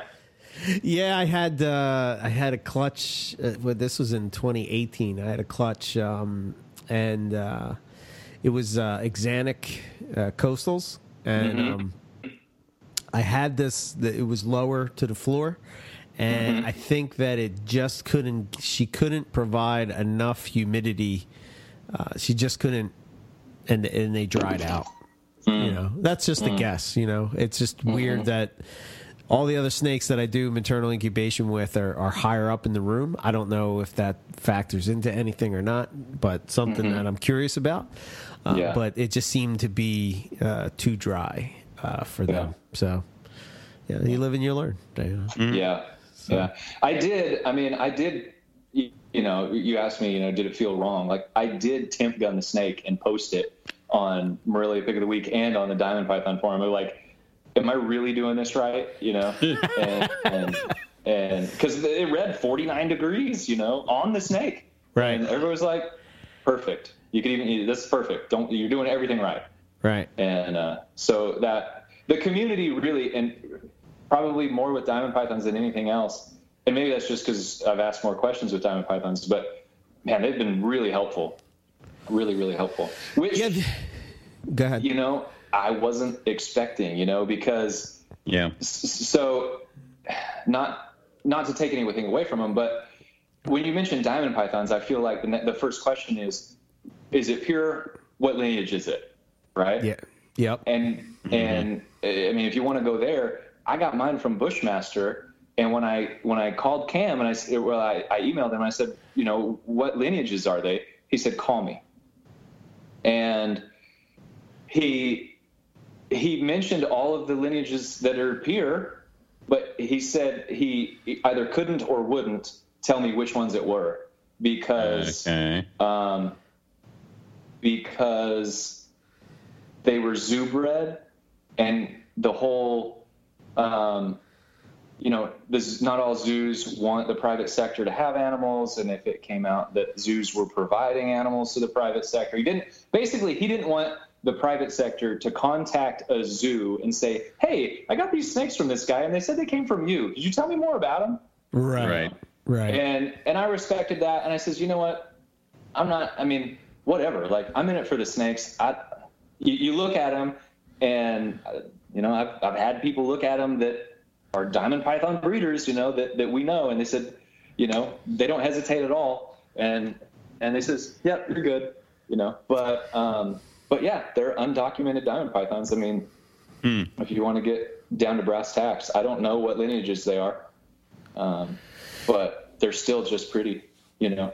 Yeah, man. Diamond Python guys are insane when it comes to that, and it's. There was some kind of thread the other day. I can't remember what it was, and I started to read it, and that's why I kind of like. I know it's our page, but I kind of stay away from that as much as possible because I'm always getting in the week. No, the Diamond Python one. Oh yeah, because that one. it's exactly what you just said. It's just about, you know, what bloodline? Oh, it's this bloodline. Oh, that bloodline's not pure. And then you'll have 10 guys that say, oh yeah, well, I talked to this guy and this guy and blah blah blah, and they are pure. And then the other side of it is saying, no, that's bullshit. You know, blah blah blah. I talked to this guy and. You know, it's just, come on, man. Yeah.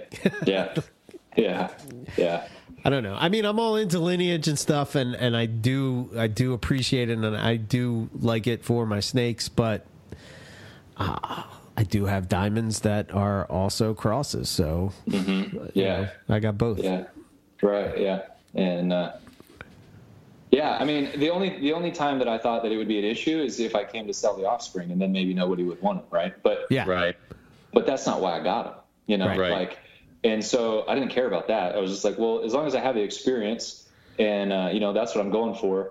And, you know, I'm happy to say I haven't had any negative, I haven't had any negative experiences with it. I've been totally upfront with everybody that's contacted me about them.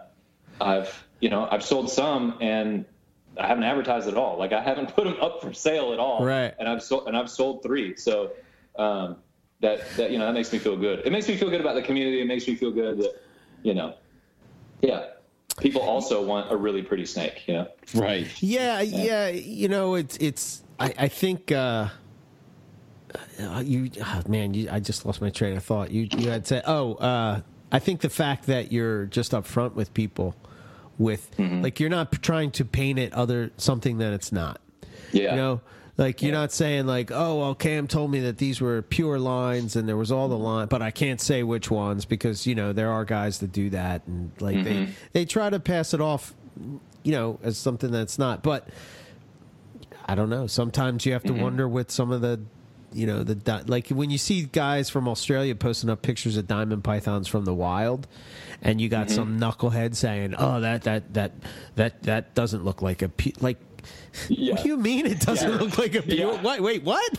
It's from the wild. I'm just banging my head against the wall. Like, dude, your sample size for like captive bred diamond pythons is what? We have like maybe 5 bloodlines, and like 2 of them are pretty much non-existent in the U.S. or anywhere in the world anymore. And I don't know, man. It's just it's a crazy debate. It's the one that will forever go on, I guess, when it comes to carpet pythons. But or will it? Let's just take an example. Let's take San Diego Zoo, right? So if you got San Diego Zoo diamonds. What are you breeding them to? Are you breeding them to San Diego Zoo diamonds so that they're all San Diego Zoo? Or are you crossing them with Gary Valle? So now you've got a cross, you know what I mean? And then what does that cross go to, So are you putting that cross to, 2 other different lines, and then now you've got 4 different lines in that offspring. And then now what do you put that offspring? So are we going to, in 20, 30, 40 years, are we going to have, 10%, San Diego Zoo, how is that going to work out? So right. in my mind, unless you keep them together, and they have the longevity to do it, I get that. But if Australia never opens and if zoos, don't work with that to put any more new lines out there in 50 years, that's not going to be us maybe doing it, right. But in 50, 60, 70 years, it's going to be gone anyway. Maybe that's the wrong attitude because you say, okay, that's a problem for 50, 60, 70 years. But what we've got now, we can preserve. And I'm all about that. Right. I'm just like, don't be the dude from Jersey that says that's a cross. And you didn't look at the guy's profile and find out that, oh, he lives in Sydney, Australia. And he just took that from his backyard. You know what I mean? Correct. Right. Yeah. I'm with you. 100%. Yeah. So. Anyway, I didn't want to go down that road too long. But, we need to go down that rabbit hole more. Right. Well, it's I don't know, man. Maybe I'm just getting old and I don't have time for stuff. Like I know my time is limited, and I don't want to be wasting it arguing about whether or not this snake is pure or not. It's this bloodline. Okay, it is what it is. Yeah. But yeah. Yeah. And something that, so you saw the 2 snakes that came out of it, right? Those 2 funky ones? Mm-hmm. Yeah. So there were 2 snakes that came out of the clutch that were like, they looked different. They were way lighter. They were super yellow, right? Right. And, looked like they'll be yellow. And I took pictures of them and I shipped them. I asked Greg Heim, I was like, Greg, what is this? I was like, is this just a high yellow or is this a reduced pattern?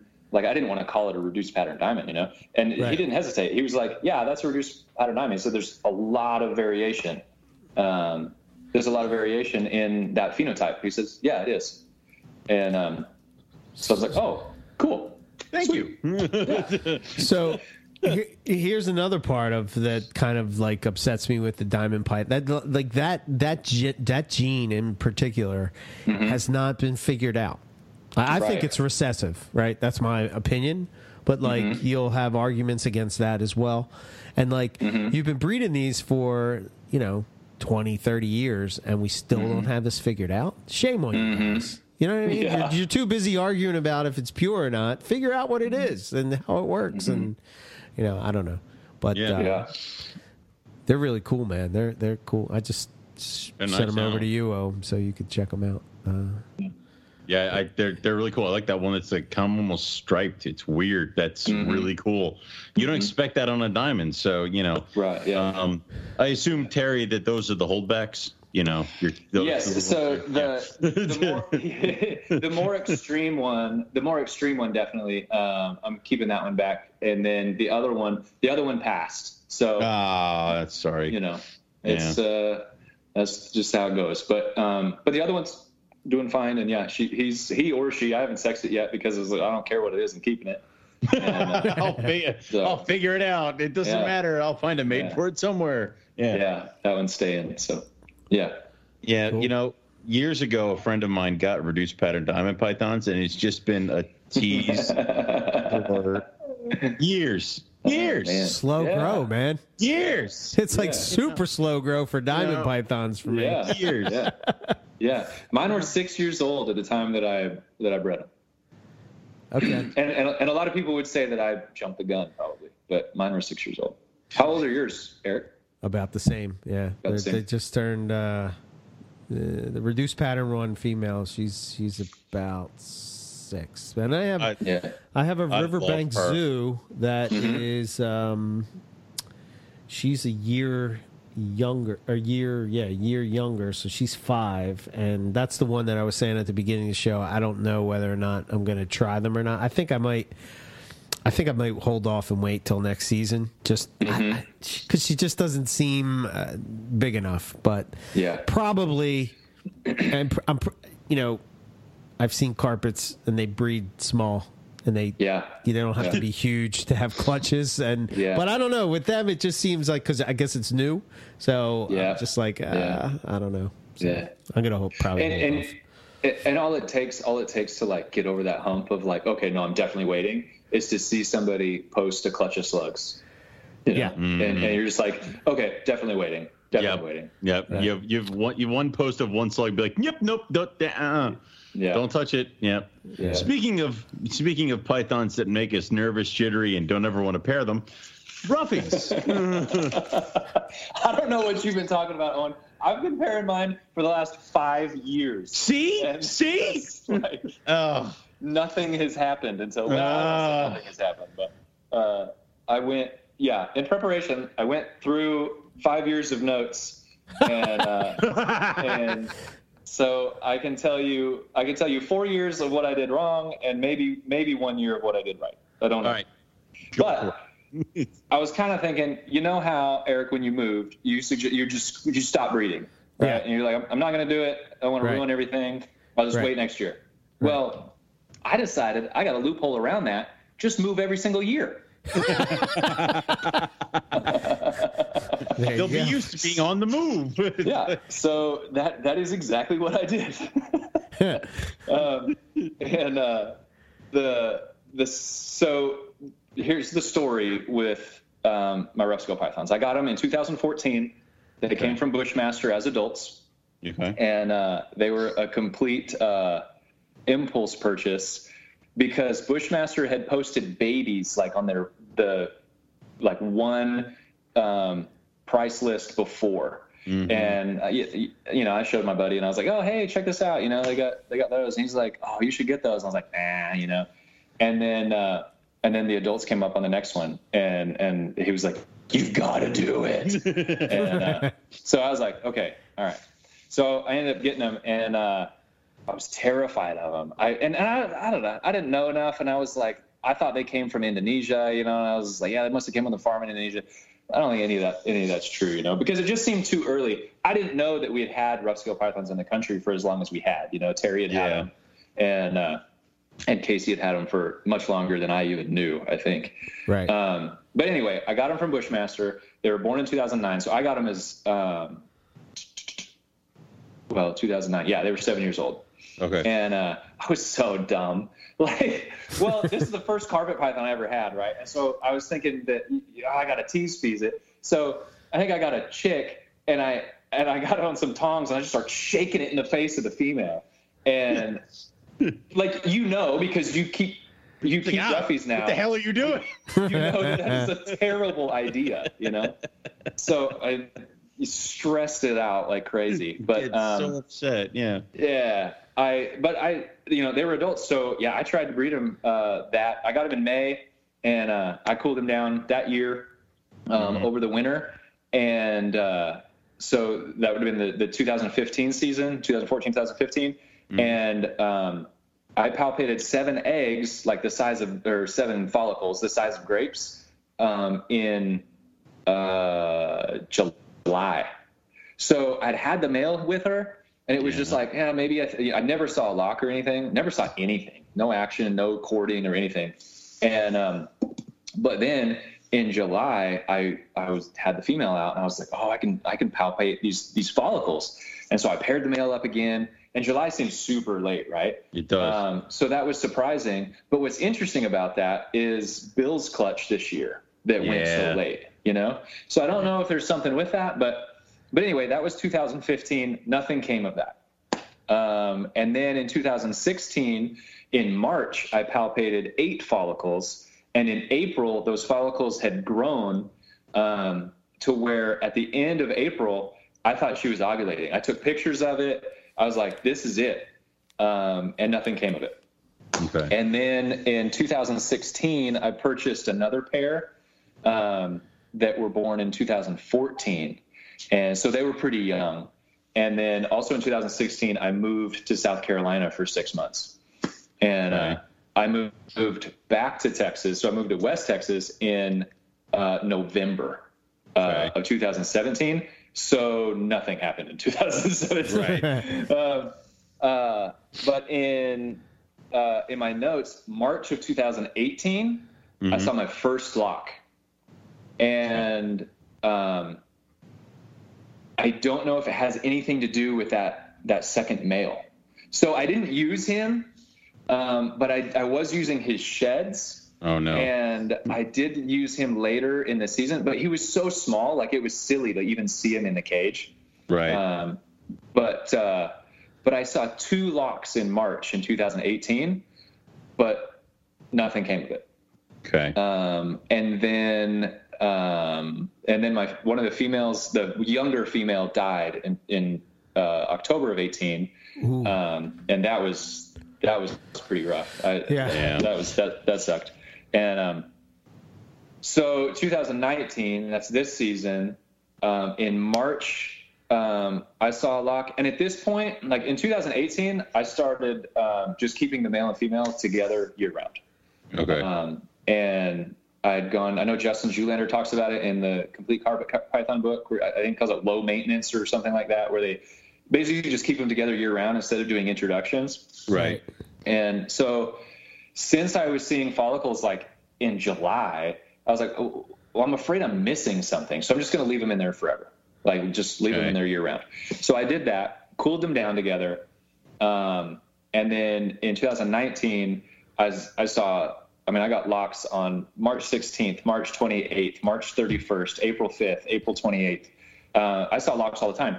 And at that year is the year that I put the younger male in. So now I had 2 males and a female in. Okay. And I was seeing all kinds of locks. And then she shed on April 28th, and on May 1st she was inverted, and that's when I separated the males, and I gave the female a lay box. And then on the 5th of May, she laid eggs. So what's strange about this is she laid eggs 7 days after shedding, which is way early. That is way early. Like it's almost like if you were to come in after a female, like 7 days after a female sheds, and she's beehived, those are all slugs. All of that is infertile. Like that's way too early. Yeah. So that was super weird. And the nice part about this is that Brett was like a month before me on all of this.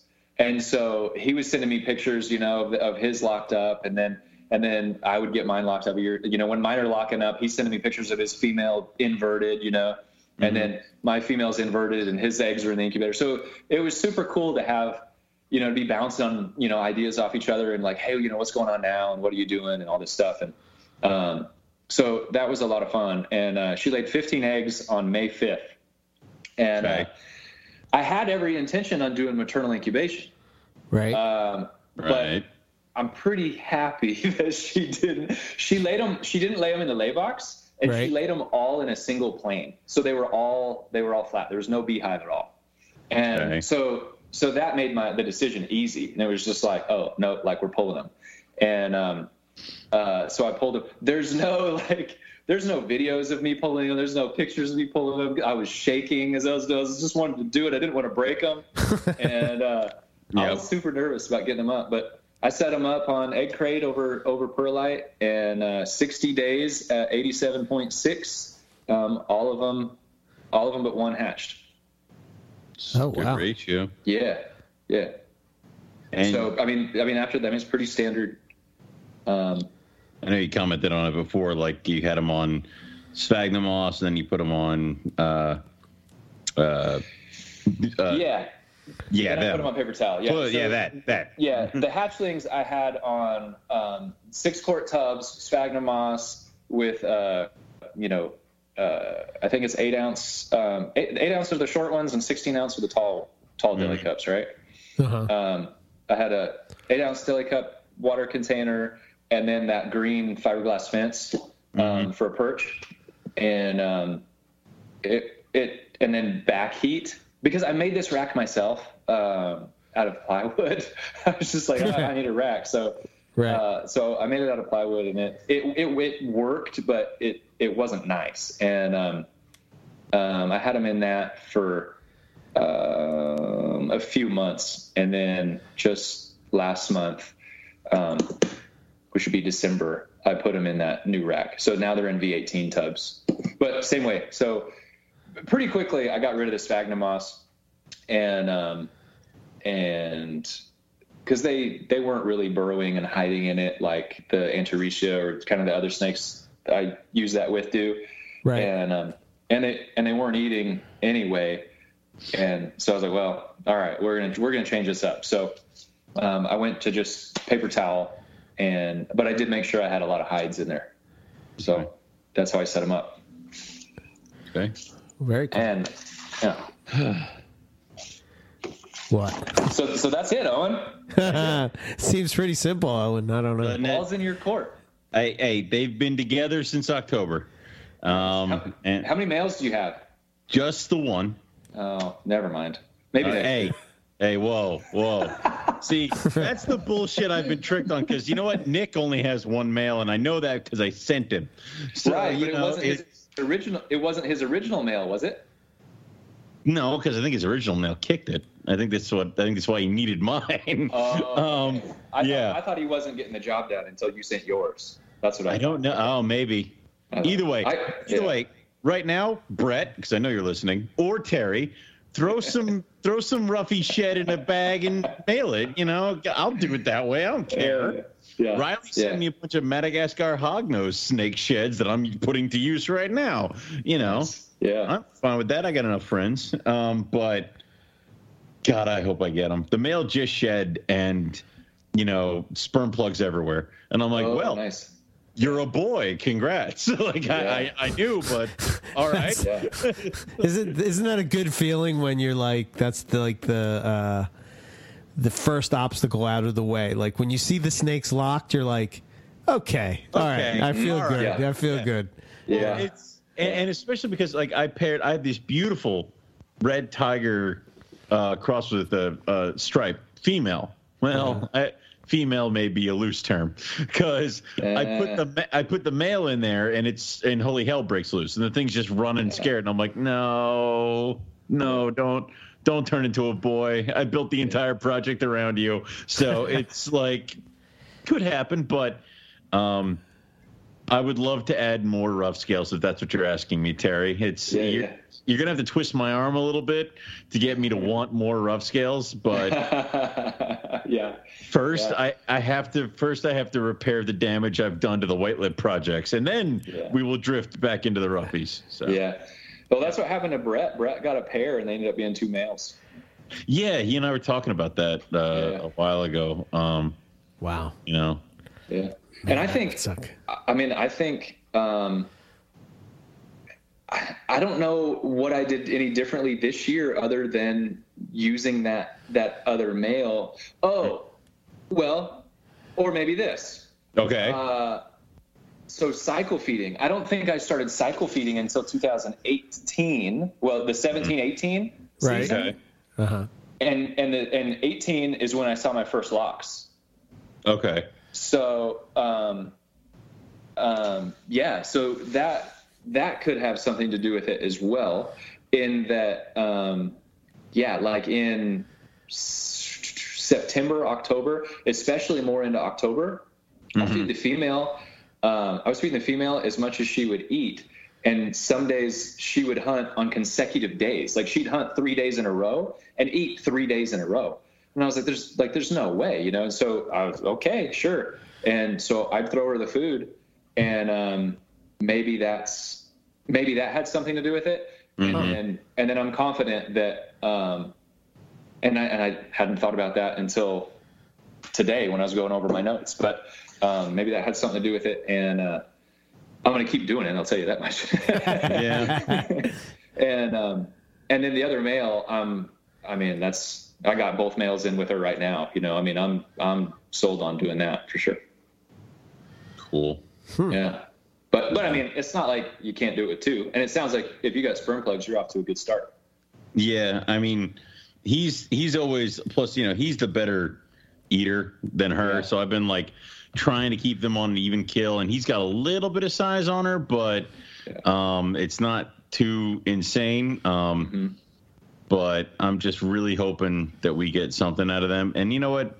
If I don't, then just try again next year. And I know Eric is going to just cry into his Cheerios, and it'll be fine. I'll just have to buy them from somebody else. That's I know. I mean, I know. Running out of years. I might be dead by the time you produce. Listen, you know, that's the other thing is that we have to stop fighting about diamond pythons. Eric's going to die, guys. And, you know, we don't want him to die unhappy. Yeah. So, you know. Yeah, that's right. Well, I don't know. Like I see it two ways, right? Or one of two ways. Either this is your just golden year, saw the Owen Pelly, you're going to get roughies, you might get, you know, olives, you get everything this year. Or I can see it the other way. You already saw Owen Pelly, so you get nothing. You've used all your used all your snake juju. You get nothing. You are empty. The bank is depleted. Well, can't we just say that, like, maybe like it was like there were four of us. We collectively, oh God, we burned through all four of ours. We're all gonna have bad years. Oh Jesus. Yeah. I mean, it would still be a win. I mean, I can live with it. Fine. Yeah. Hell yeah. Still, you know what? There's always next year. When's the next time you're going to be on freaking mountain? But whatever. But I don't know. It would be really cool to have them, but it would also be one of those like Eric would be like, "Cool, I'm going to come get mine," and I'll be like, "Door's locked. You don't ever get in here again." So they're mine, all of them. So, but no, that's And I'm trying rhino rat snakes this year too. Oh, awesome! Yeah, right on. Yeah. So that's nice. Yep, those will be fun. I mean, it's one of those things where when you have other people over, like Rob came over, and I'm like, I'm not sure if they're ready, and he's like, stop feeding these now, and put them together. I'm like, oh, okay, so there's that. He goes, you didn't break them yet. I'm like, all right. I read the first clutch I got was on accident because I thought she was too small. Yeah. And I wasn't going to breed her, but I was putting her I was putting the male in with her while I would feed the other female. And you know, it'd be like overnight, you know, like twice a month. And it was enough, you know, it was enough. And I'm always surprised at how small those can go. And I just got a customer that texted me, and he's got a 2-year-old rhino rat snake that just laid a full healthy clutch of eggs. What? And he thought they were both females.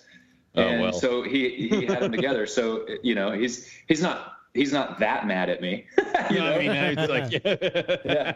But yeah, and my question was like, wait a minute, when did I sell you these? And I was like, yeah, I was like, dude, that's a 2-year-old snake. Like that kind of goes against the traditional, the traditional mindset that, hey, rhino rat snakes take longer to mature, so.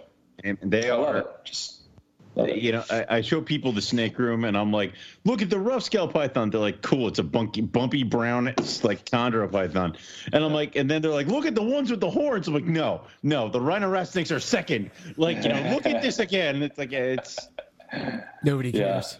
Nobody cares. No one cares. Yeah, it's the story. You know what I mean? Like I remember the first time seeing Brian Barczyk's video when he went to Australia, and he's holding this one that's just biting the crap out of him. Oh, yeah, so just over and over and over again. I was working at the Kentucky Reptile Zoo at the time, and my friend Taylor was like, "Hey, did you see that? Like, that'd be so cool to have rough scale pythons." I was like, "Never gonna happen, never." Yeah. Right. And I had a whole rack full of them, and it's when they hatched, I'm looking at them. I'm like, this is the most rough scale pythons I've ever seen in my entire life. Good point. I'm gonna throw this out into the universe right now. Wouldn't it be cool to have Owen Pelly pythons? Quick, somebody tell me it's never gonna happen. No, just tell me it's never gonna happen. It's never gonna happen. It's never gonna happen. Yep. Hopefully, it happens in our lifetime. But no, Eric will be dead by then. It's. Yeah. I'll get Owen Pelly's, but I'll name it after you. Yes. There you go. It's never going to happen next year. Oh, yeah. Can I throw that out there? Why not? Please now. Speed some things up a little bit. Doesn't that suck? It's like literally if they opened it up, we could like one phone call and they could be on their way. It's like all we'd have to do is just call Gavin and be like, yes, and then they'd be on their way. So well, that would be nice. Terry Phillip he got saltwater crocodiles out of Australia. He can, I'm sure, if anybody can do it, he can do it. And I believe. I think. It'll happen. It'll happen. Yeah, for sure. Yeah. But if we get Owen Pelly's before Imbricata, I quit. I quit, man. I just quit. I'm just gonna be like, nah, that's it. I'm out. Yeah. So, I knew that was coming. Yeah, my favorite. So, with I can't remember if this was diamonds or roughies, or if you hit on this, but they were pretty easy to get going. You didn't really have. No, I wouldn't say easy, but I was. I mean, I was expecting the worst. I mean, I was really expecting them to be pretty tough. Right. And Owen. Yes.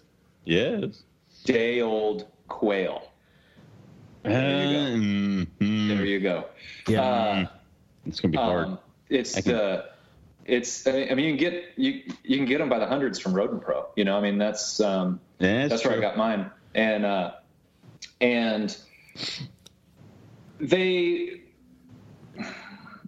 go. I'm looking at my notes right now. So the first time I fed them, I just started with frozen thawed fuzzies, and nobody ate. And then left in the tub overnight, nobody ate. I was like, okay. And then the next time, and to be honest, none of them looked like they wanted to eat. Going back to this student of the serpent thing, I opened the tub. I've already got the stuff defrosted, so I'm going to try it. But I knew none of those snakes were going to eat, and it was really dumb because it was like 2 weeks after they were born. So it was like a week after they shed, so I really didn't wait very long at all.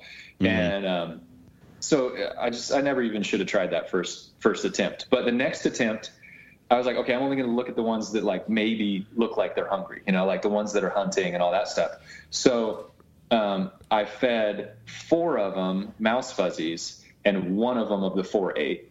And I fed 3 of them day-old quail, and all 3 ate the quail. And the weird thing about it is, and the reason that I did the quail, because I was afraid to feed them quail because they're huge. It's not like a lot of mass, but just the shape of them. The head is so big, And but I just, I went back to the literature. I went to the complete carpet, and I went to Mike Swan's book, The Keeping and Breeding Australian Pythons, and I went to the PDF that I've got, and I went to, all these different things. I went on to the Australian forums, and I was just like looking at all these things, and a lot of people were saying, yeah, try this, and if it doesn't work, try quail. And I was like, you people in Australia must have smaller quail than we do, because this was huge. But man, they knocked it out of the park. 3 out of 3 ate the first time I offered them quail. So after that, I was like, oh man, okay, this is fantastic. And then I just kind of kept doing that. There were still, quite a few that didn't want anything. They didn't want quail, and they didn't want the fuzzies, and they didn't want pinkies. And I tried, the very first thing I did was I cut a quail open, and I rubbed the fuzzies in the quail juice, the blood and the guts and all that stuff. And I tried that, and it didn't work. And also, I think Brett had a different experience. His started strike feeding much earlier than mine did. Mine are strike feeding now, but I feel like mine, it took longer. And I don't know if it's because I was going longer in between feedings, or if I was feeding different prey items, or just our setups are different. But I remember not being discouraged, but I was like, really? Like yours are just taking them off tongs already, And, but so my next thing was trying live, and I couldn't find live mice anywhere. And so I tried live rat pups, and it was like all of them but 2 ate. And then those 2, I just cupped them. I put them in a 16-ounce deli container with the rat, and I gave them a perch in the deli container so that they weren't, the rat wasn't on top of them. Right. And that got them to eat. Okay. And then I would try. So my rat guy, he's only available on Saturday. So I would get rats on Saturday, and then my other animals, I was the other, like the quail eaters and the frozen thawed mice eaters, they were eating like a different time of the week, and I was feeding about every 10 days. And then slowly there were just fewer and fewer live rat feeders until like right now I'm down to 1 that's eating live rat pinks, and all the other ones are eating quail, except 2 are eating frozen thawed mice, all from tongs. And I think the quail eaters will switch to rodents, but I got a giant bag of quail, and I'm just, if it's not broke, I'm not fixing it right now. So yeah, that makes sense. Yeah. But that was the magic bullet for me, was day-old quail. I could probably get quail. I got my I just ordered guy some from Rodent. My rodent guy actually, he was selling quail at Hamburg, and I bought a ton of them just because they're cheaper than rats and about the size of them. So yep. And snakes love them. Love it. Love them. I feed my adult roughies, in October and stuff. I might do small rat, and I'll feed them a medium quail. Like, they love it. Yeah. I get chicken because I'm up here in Pennsylvania, where apparently if you're a male chicken, they don't want you. So I can get, chicks are way less than mice. And I mean, I just thaw out a plateful for my Crebo, my blue beauties, my Chinese king rats. Even the rhinos, every once in a while, I'll give them if I have small ones. Yeah. So roughies too, they'll take them. Birds were always those things that people thought were like, don't ever, if you feed your snake a bird, you've now broken it for the rest of its life, because it'll never eat anything. If you vary it, it's actually much better. And, it helps your pocketbook every once in a while too. So. Yeah. I'm surprised that chicks aren't that they're not the standard. Yeah. Because they are cheaper. They're so much cheaper than rodents. And I remember in the Bavarian magazine, back they did the whole the content, like the nutritional content of various prey items. And I remember it being like really similar, if not like not exactly the same, but I remember it being very similar to rodents. Close enough. There wasn't there wasn't like a oh, this is why rodents are better. It was like, oh yeah. And so I'm really surprised that it's not the standard. I do a lot of chicks now with the dog-tooth cat snakes. I mean, to be honest, the nutritional value of a day-old quail versus, I don't know, a pinky Like, Right. come on. Yeah. I mean, Much better. it's got to be better. It has Much to be better. Yeah. So, Yeah. and my wife, I mean, she's not crazy about it, but certain people of the feminine persuasion are much more comfortable having frozen poultry in the freezer than they are frozen rodents in the freezer. Not a lot more comfortable. I but get a little that. more I could see that. I could see Get that. that. Yeah. That makes sense. Yeah. So, Yeah. I would like to try. So one thing I would like to try Yeah. is African soft furs. I would like to try that. Like small, like babies. I'm terrified of feeding live because I've killed snakes feeding live before, and a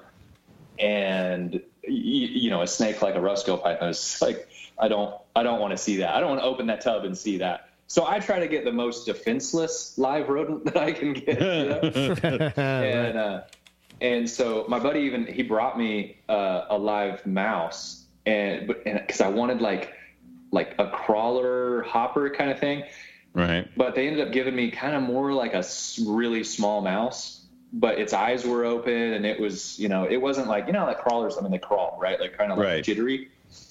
This one was way more confident than that. And I wouldn't feed it to the babies. I was afraid of it. I was like, he seems like he could be a fighter. And, and I mean, the pythons might be the better predator, but I wasn't going to do it. But I know African soft furs are smaller than rats, regular rats. And so like an African soft fur pinky would be smaller, and I think that would be interesting. And I think they're born with hair. And I wonder if that would cause a good reaction to the snake. I want to try them with rhino rat snakes too, but it's just hard to find somebody with them. Yeah. It's I think our my guy he breeds African soft furs, and he charges you more if it's a frozen one, because I think he versus a live one, because I mean he breeds them and then he's sold out. Like, oh wow. Yeah, there's a lot of people buy them for the ball pythons and stuff like that, especially in springtime where I can't find a medium rat to save my life. Yeah. So, it's but there's a lot of different ways to do it. Like I'm feeding tilapia to several snakes. Yeah. There's always options. Yeah, so. That's really cool. Yeah. That's really cool. Yep. I feel like minds are being expanded and we're trying more and more things, like frog legs are like mainstream, and we're just trying more and more things, Yeah. I mean, I think that's cool. You think about it this way: I go to Sam's Club and I buy a big bag of tilapia fillets, and one tilapia fillet, if I cut it up, feeds like 10 snakes. Holy crap! Why am I not doing this? Like, Have you seen any difference in their stools doing that? Nah. I mean, it's snake shit. Am I really going to be there and go like, am I going to lean in and be like, the consistency of this and the smell? It smells like snake shit. This is what it's always smelled like, and it's there. Clean it. Oh, look, the problem's gone. Like I haven't seen, they're not painting up walls. They're not doing this. It's been insanely easy to add weight to certain species, especially with colubrids. It's been awesome with maintaining weight with colubrids. Like I had several animals that didn't eat from October to, we'll say, February, and a bunch of them had eggs. And then I fed them up just by like giving them plates of had a couple chicks on it, pieces of tilapia, like every 10 days. My Blue Beauties put on size, my Crebo. They regained a bunch of weight because when I got them, they were a little thin. And now everybody's raring to go. My Cali Kings maintained their body weight. My corn snakes put on some size. It's like, oh, shit, I should have been doing this from the beginning. So, and it's something about leaving a plate of food in a snake cage and walking away. And, coming back, the plate is cleared, and be like, pull the plate out, throw away. I don't have to sit there and be like, do you want the chicken? Like, no, it's put it down, walk away. Like, it's so much easier. So talk me through it. How do you do it with your colubrids? Like, are you cutting it into strips, or do you cut it and then defrost it, or do you defrost it and then cut it? And how are you defrosting it?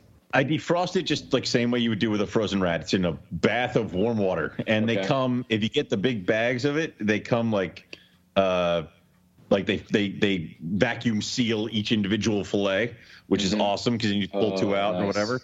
Yeah. And then I have these big scissors that I just cut it into strips.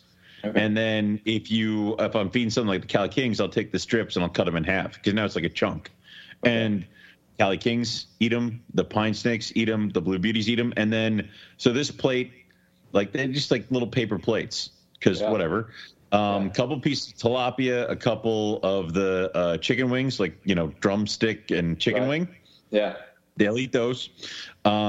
Some whole chicks, either mice, rat, whatever I have in the freezer that I'm like, I got a ton of chicks. Well, here you go. Like and then whatever, and then you put the plate in. You walk away, and usually within it does not take them long. They're already on it and eating it, and then they'll just down everything that's on the plate, take the plate, throw it away. That's it. Done.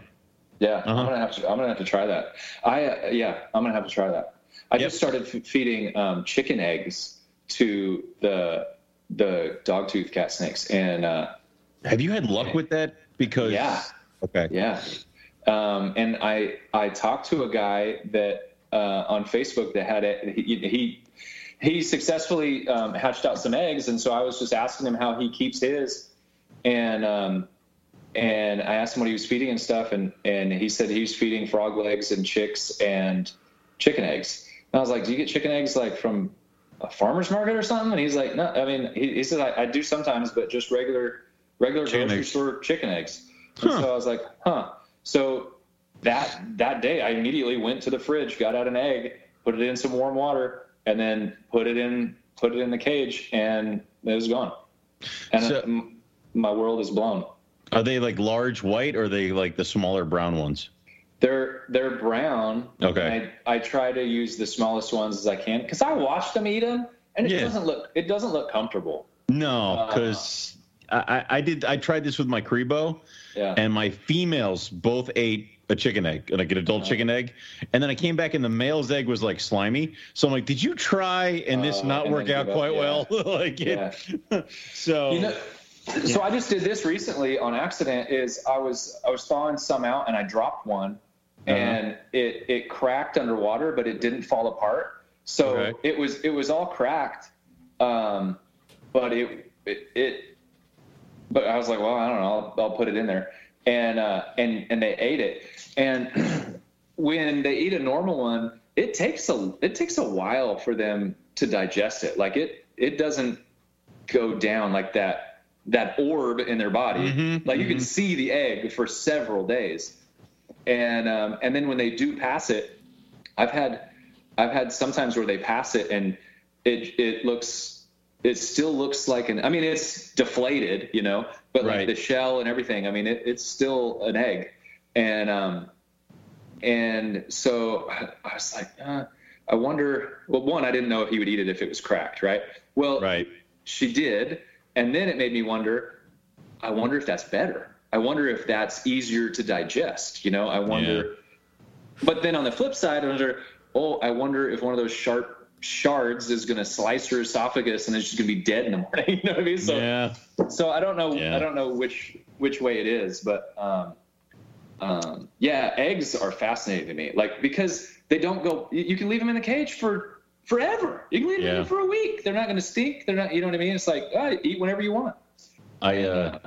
It's definitely one of those things where I wish that more would do it. Because I had mangrove monitors, and I had ordered a bunch of stuff off of Reptilinks, the scents and stuff. And you have to order a certain amount. So I just filled it with quail eggs.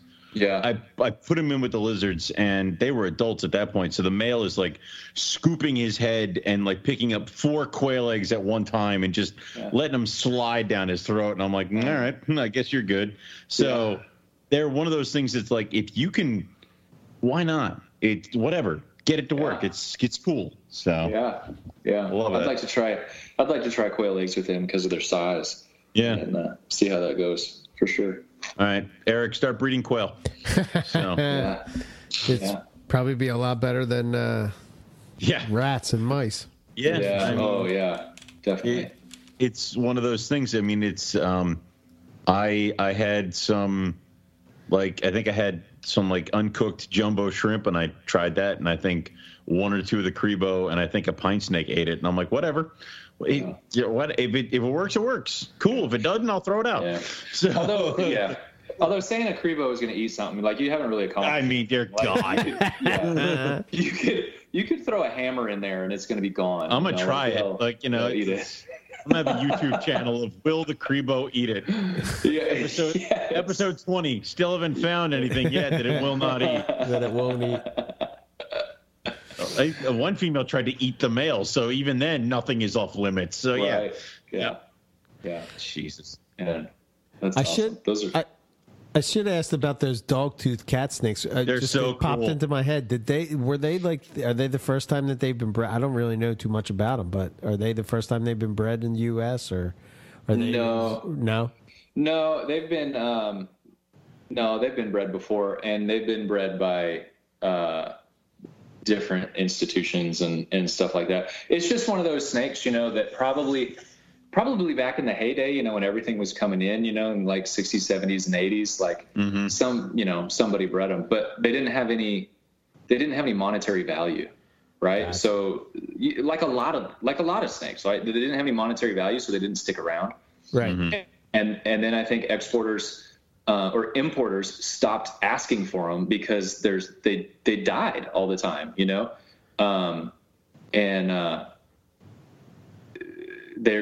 I mean, the first ones I got died. I got 4 wild caught ones, and I'd never seen a more dehydrated animal in my entire life than that group of 4. And the best looking one died 4 days later. And you know, I mean, that was just they're pretty delicate. They're pretty delicate. So I think that keeps them off of a lot of lists, and so I think that's why we haven't seen them. Gotcha. But I remember back in the king snake forum days when Bill Hughes, because Bill Hughes used to breed a lot of mangrove snakes, right? And he had a post about dog-tooth cat snakes. He's like, man, it's like a Ruschenbergii, right? It's like a Corallus Ruschenbergii. It's a huge tree boa that doesn't bite, you know? And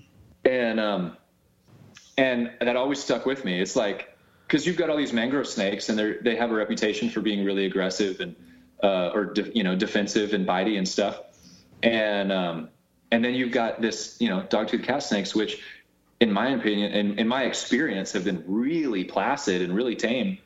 And it's just like, why does everybody have a mangrove snake and not everybody have one of these? You know what I mean? Because these are way better, you know? Right. And so they've always been my favorite, but I have never cared for a more delicate snake. And that's not to say that they're delicate. It's to say that I thought I was a good snake keeper, right? And maybe this is getting philosophical, but I thought I was a good snake keeper, but there was a lot of deficiencies in my husbandry that didn't show up until I got a more delicate species. So these dog-tooth cat snakes, right? It's like, and so I think my husbandry for everything has gotten better just by keeping them. And, but it's a work in progress. But no, it's not. I mean, it's a big deal. I think it's a big deal to breed them in the United States because not many people are doing it. More and more people now are doing it, and I'm hearing about more and more. Right. But I think that's just because of the work that people are doing. You know, predominantly in Europe. Europe could get the imports a lot with a lot less stress than we could. Right. And so that's why they were getting more success first, I think. And then fortunately, then they had success, and then those animals came here, and then importers were like, you know, our importers are also getting better. You know, they're not asking for, you know, dead snakes to be shipped. You know, they're actually care about their reputation, some of them. So I think that made a big deal as well. But Makes but sense. I've killed more of them than I care to, because I got those 4, and all those 4 imports died, and then but that was like, well, okay, I'm not doing wild caught, and then I got some captive born ones from Jordan, but they were babies, and I didn't have the experience. Like I just didn't know, a rhino rat snake, if it doesn't eat, like, man, a baby rhino rat snake can go a month. It can go a long time without eating, and it's going to survive. It's fine. But man, these baby snakes, like they go 10 days without eating, and you're behind the 8 ball, like way behind the 8 ball. And like my adults, I got them. So what I have right now are adults, and I bought them as adults, captive born adults, well established. And I got them, and I was like, how are you guys feeding them? Like, we're feeding them 2 chicks every 4 days. Jesus Christ! I was like, that's a lot. That's a lot of food. Like, Yeah, oh my God. That often, and very quickly that turned into 3 to 5 chicks every 4 days, and they were eating it, and so they're a very lean snake. They're long. Like my snakes are, my small one is probably 7 feet long, and they're really long, but they're tree snakes. They're really light. And so they're super lean. And so when I had those babies, I was, you don't want to eat. Well, I'll just wait until you get hungry. I'll try next week. Yeah, you just can't do that. Wow. So my light bulb moment with the babies were sparrow eggs. I was in my backyard and I checked my birdhouse. I've never checked it before, but I was just like, I think I was looking for some feathers, and I was like, if I could get some feathers, then maybe I could scent something. And there were eggs in there, and I was like, I'll try one. And there was 5 eggs in there. I took one, and within 5 minutes, that egg was gone. And I was like, put all the rest of them in there, and then I was building more sparrow houses, but when the sparrows left, then so did the snakes, unfortunately. Right. Damn. But I learned something, so. Damn. That's insane. The reason I don't do African egg eaters is I'm like, so babies would be eating like sparrow eggs, and where would I get those? Like, I don't. So. Yeah, finch eggs. Owen, I got a guy. Don't worry about it. Get them. Dangerous shit already. Yeah. You want to talk about a cool community? I've been watching that community, the Dasypeltis, the egg eating community. Man, they've been making leaps and like I don't know how long ago, but nobody was breeding egg eating snakes, and now you can actually get captive born egg eating snakes. Turns out not too hard to breed.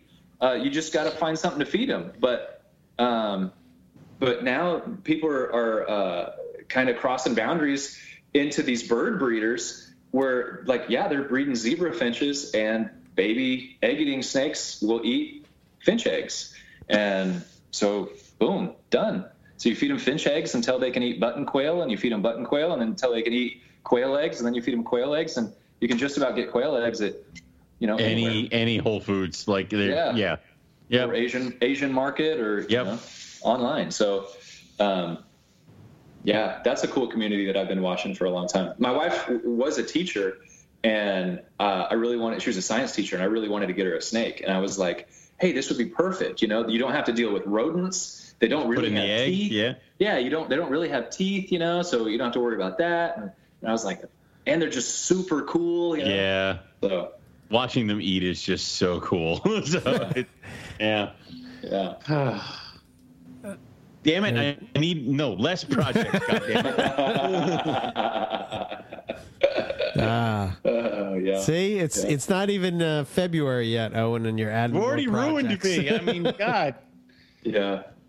A friend of mine asked me the other day, it was Jeff Godbold. He asked me the other day, he's like, hey man, how's your holiday going? You got any plans for 2020? You going to add anything? And I was like, no, man, I'm full up. I'm holding back some rough scale pythons. I'm holding back some diamond pythons. I was like, I got a friend that's, we're going to do some, I'm going to try some Sabu pythons and some Sanzinia. Ooh. And then, maybe I'll get another, mangrove snake for my female. So no, I'm not adding hardly anything at all. It's a closed door for me. And he's just like, dude, that's a lot. He's like, you're adding a lot. And I'm like, oh, wow. Yeah, I guess I am adding a lot. You don't think about that. You're like, just do this, add that. 12 snakes, right? Wait. Yeah. Yeah. It's like, yeah.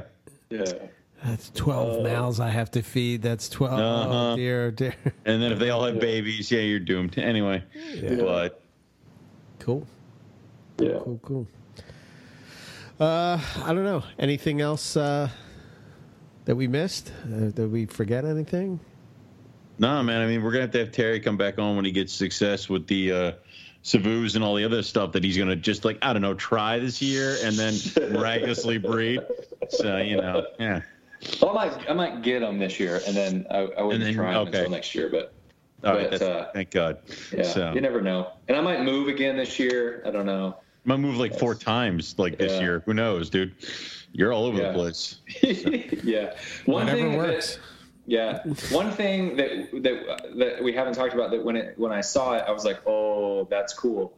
Is when I was feeding the baby roughies, one of them. Now it happened quickly. Was it? I can't be for sure, but I'm pretty sure it was caudal luring. Yes. All right. That has been a theory of mine where I saw one of mine do it once, and then I never got to do it again, and I'm an idiot and never filmed it, and it was just weird, and I'm like, part of me is like, I need more people to breed more babies and somebody to capture this, because I'm not insane. It happened. Yeah. So, that's cool. So that gives me confirmation too, because it happened and I was like, wait a minute, did you just do it? That was something. Wait a minute. And so when I fed him this next time, I tried to get him to do it. He wouldn't do it. No, they just stare at you and you look like an idiot. Exactly. It's like you're showing your friend the dog that can do a trick and it just stares at you and you're like, no, I'm not crazy. Yeah. Yeah. So. Do any carpet pythons caudal lure that you know of? I've never seen it. Either have I. I mean, I find that pretty cool because, I mean, we know green tree pythons do it. All the time. And we talk about them being, so closely related. And anyway, I thought that was super, super cool. That is cool. Yeah, that's that would be I guess. It would make sense. I guess they're basically be eating, I would think, skinks and frogs and stuff. So on the same page of that, Terry, have you seen the threat display? I have not. No, I never have. It's so hard to get them to do it. Mm. Yeah, and I was bitten by. I've been bitten by the male twice, and it's not fun. it's a lot of blood. Yeah. Is it? So the first one, it was the day I got them, so I unboxed them. And I just didn't know, right? I was like, I thought they came from Indonesia. So I was like, you got to hydrate them. Mm-hmm. And so I got a spray bottle and I start spraying the male. Not a good idea. He's like, go to hell. Yeah. It's not he bit my arm so fast and it was just a bite and let go. And so fast. And then another day I was in the snake room and they're in cages pretty high. And they were hunting, and he was hunting, and I was like, oh, that would be so cool on my Instagram page. And so I've got my phone. I opened the door, and I've got my phone, and I'm just getting closer and closer. But like an idiot, I'm looking through my phone instead of realizing you're just putting your hand up to a snake that's hunting, and then he just, pow, he got me. And it was like I woke up, and I was like, oh, right, this is real life, and that was really dumb of me to do. Yeah, but other than that, I find them to be extremely tolerant, extremely docile. Mm-hmm. One thing that I don't like that they do when you're handling them and they don't want to be handled is they fling their head. You get that? Yeah. I hate it. It's like their head is too heavy for their body, and so they move it, but then it turns into a ball and chain, and now it's I'm afraid they're gonna whack a cage or something and then lights out, Yeah, it's knocked itself unconscious. Yeah, they kind of you're semi-arboreal. Climb. Stop flailing around like an idiot. Yeah. My male falls all the time. All the time. Because I've got vision cages, and so he'll get up on that loop or that lip, and just if you're just at night, go into my room with the lights out and use your thump. And, 20 minutes later, thump. And you go over and he's upside down. It's like, oh, yep, fell over again. Well, so idiot. It's yeah. It's one of those things. They have the ledge. They have a shelf in my cages, and because they're together, the female will like be up on the shelf, and the male will try to go up there too. And then you just hear him hit the ground, and she's still up there, and it's like, all right, well, clearly that did not work out for you. So yeah, you got kicked out of bed. Yeah, sorry, buddy. You know, it's whatever. Yeah. But yeah.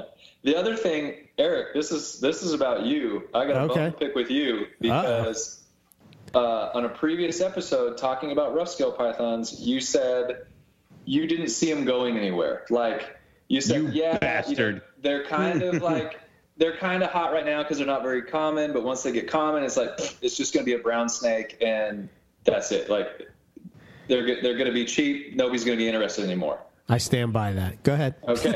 Here's the reason why I disagree with that. Okay. Is you can handle every single one of my babies and not get bitten. Guaranteed. I helped Brett sex his babies. Sexing them, never gotten bitten. Well, Brett took his babies up to Bill, sexing them, never got bitten. And I defy you to do that with any other carpet python. Hold on, because Eric can't, because now I've deemed him a non-believer, and the roughies will sense his betrayal and bite the shit out of him. But, you know, it's... No, cool. I think it just goes. My thoughts with that is it's just like it follows the trail of every other python that's out there. I think that follows, and that's it. I think it's for generations after us, like the newer keepers that are coming in, don't understand how rare that python is. The story, like you said earlier, it's to me, it's not only the snake, it's the story. And like, I don't need it to be albino. I don't have to have it have like a crazy pattern. I don't have it have it. Just the snake alone, to me, is where it's at. And I think that over time, just like with everything, people will lose sight of it and they will not care about it because the newest, flashiest, whatever comes along, and they'll just be lost in the sauce. They won't be. Don't take it like I think that. I don't think that at all. You know what I mean? It's. I'm just saying, as like I think that the hobby itself in general will follow that way. I mean, look like water pythons is a perfect example. I mean, granted, they might be. Well, the one Owens has are evil. Right? No, they're horrible creatures. But I think roughies will go like rings, where it'll be like they'll be popular, they'll be everywhere, and then other not people who aren't into them will drop off, and they'll be kind of rare again. And you know, they're cool, they're awesome, but. I mean, look at Australia. Look in Australia. They can't give them away. Right. We ran into like several people who were like, "Oh, I got a rough scale at home." I'm like, "Wait, what?" It's like, do you think any of that has to do with like permits or anything? You know, like I know their ownership laws are different, where you have to have certain permits, or can everybody on the eastern seaboard have one?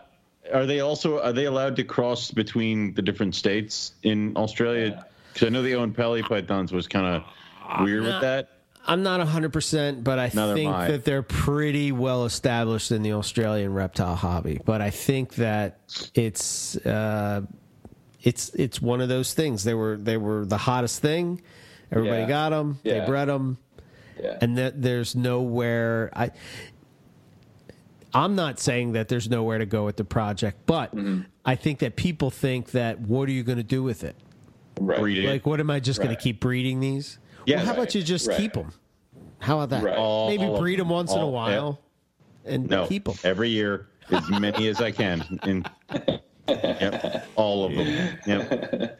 I don't know. I think it's a shame. The world. I'm gonna wait for other people to get bored by theirs. Yep. Oh yeah. Although I will say that it seems I don't know if you guys see this or not, but I see sort of this turn in the hobby where it seems that it's not I can't say for the entire hobby, but at least for the python part of it, like the Morelia group.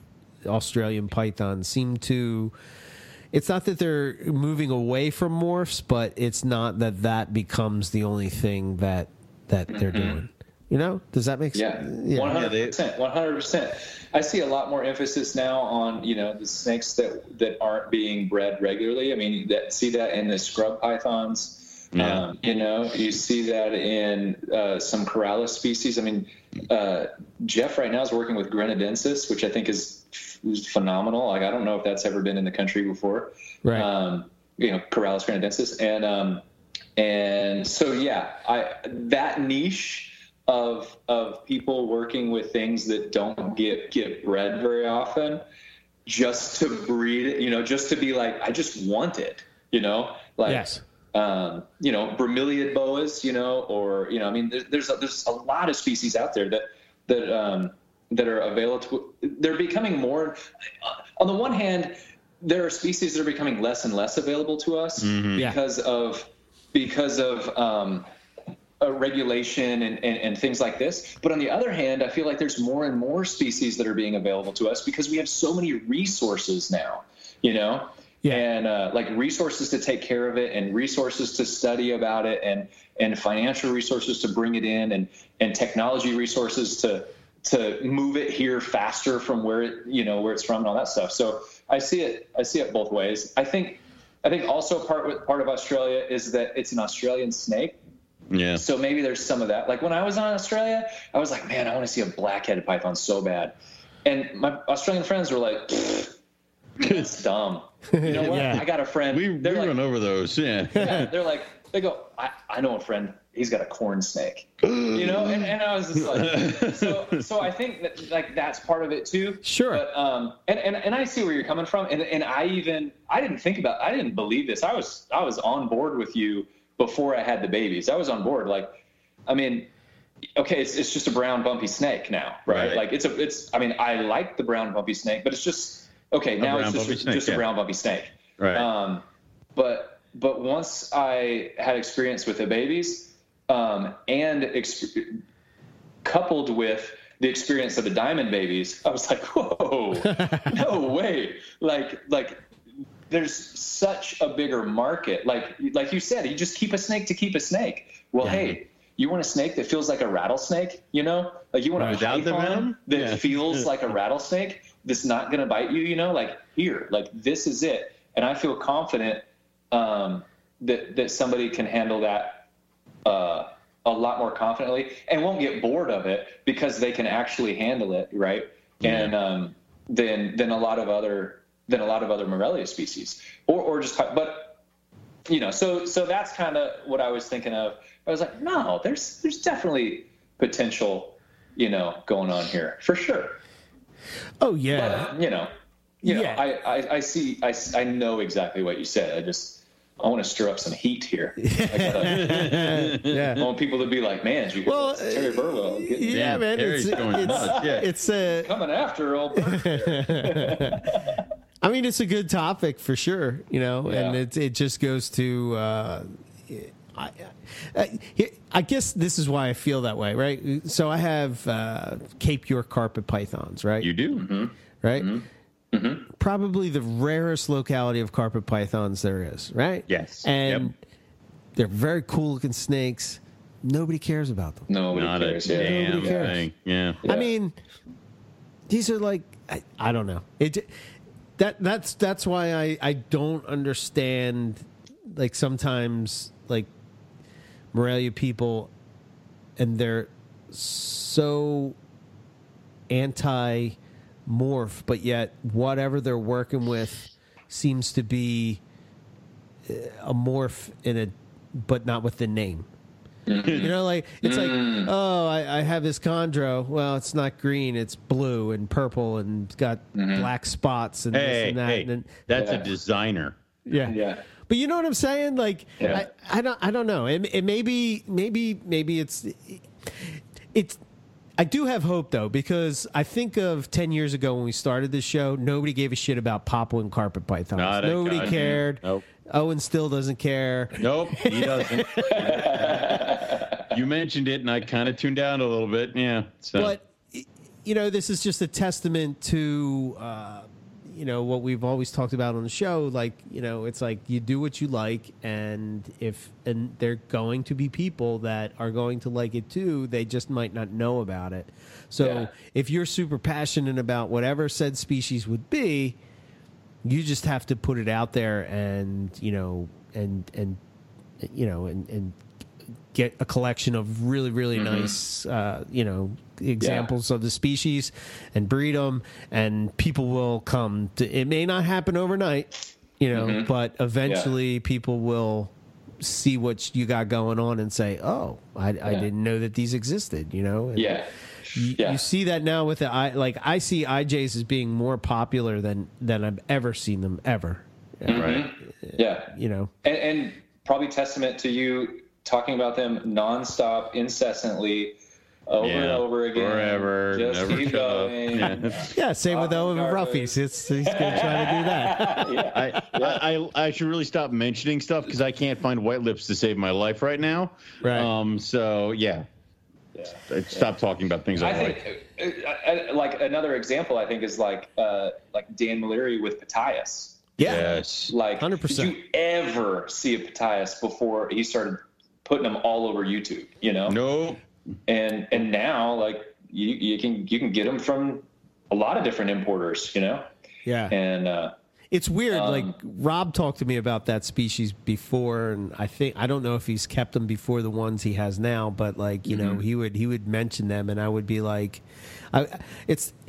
I'm like, yeah, okay, yeah, they're cool, but not really knowing it. But like what you said, as soon as Dan puts it on a video, now you're getting a whole different experience of seeing what that snake's about, you know? Yeah. And super cool, you know? Yeah.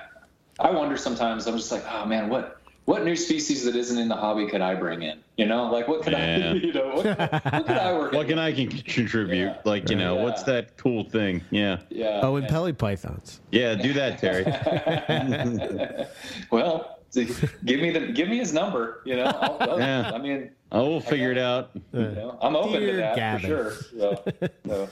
Well, but that's a question too, and I don't even care if this is on the podcast later, but one thing that I wanted to ask you is so you've seen it, you've held one, right? Like you've gotten to handle it.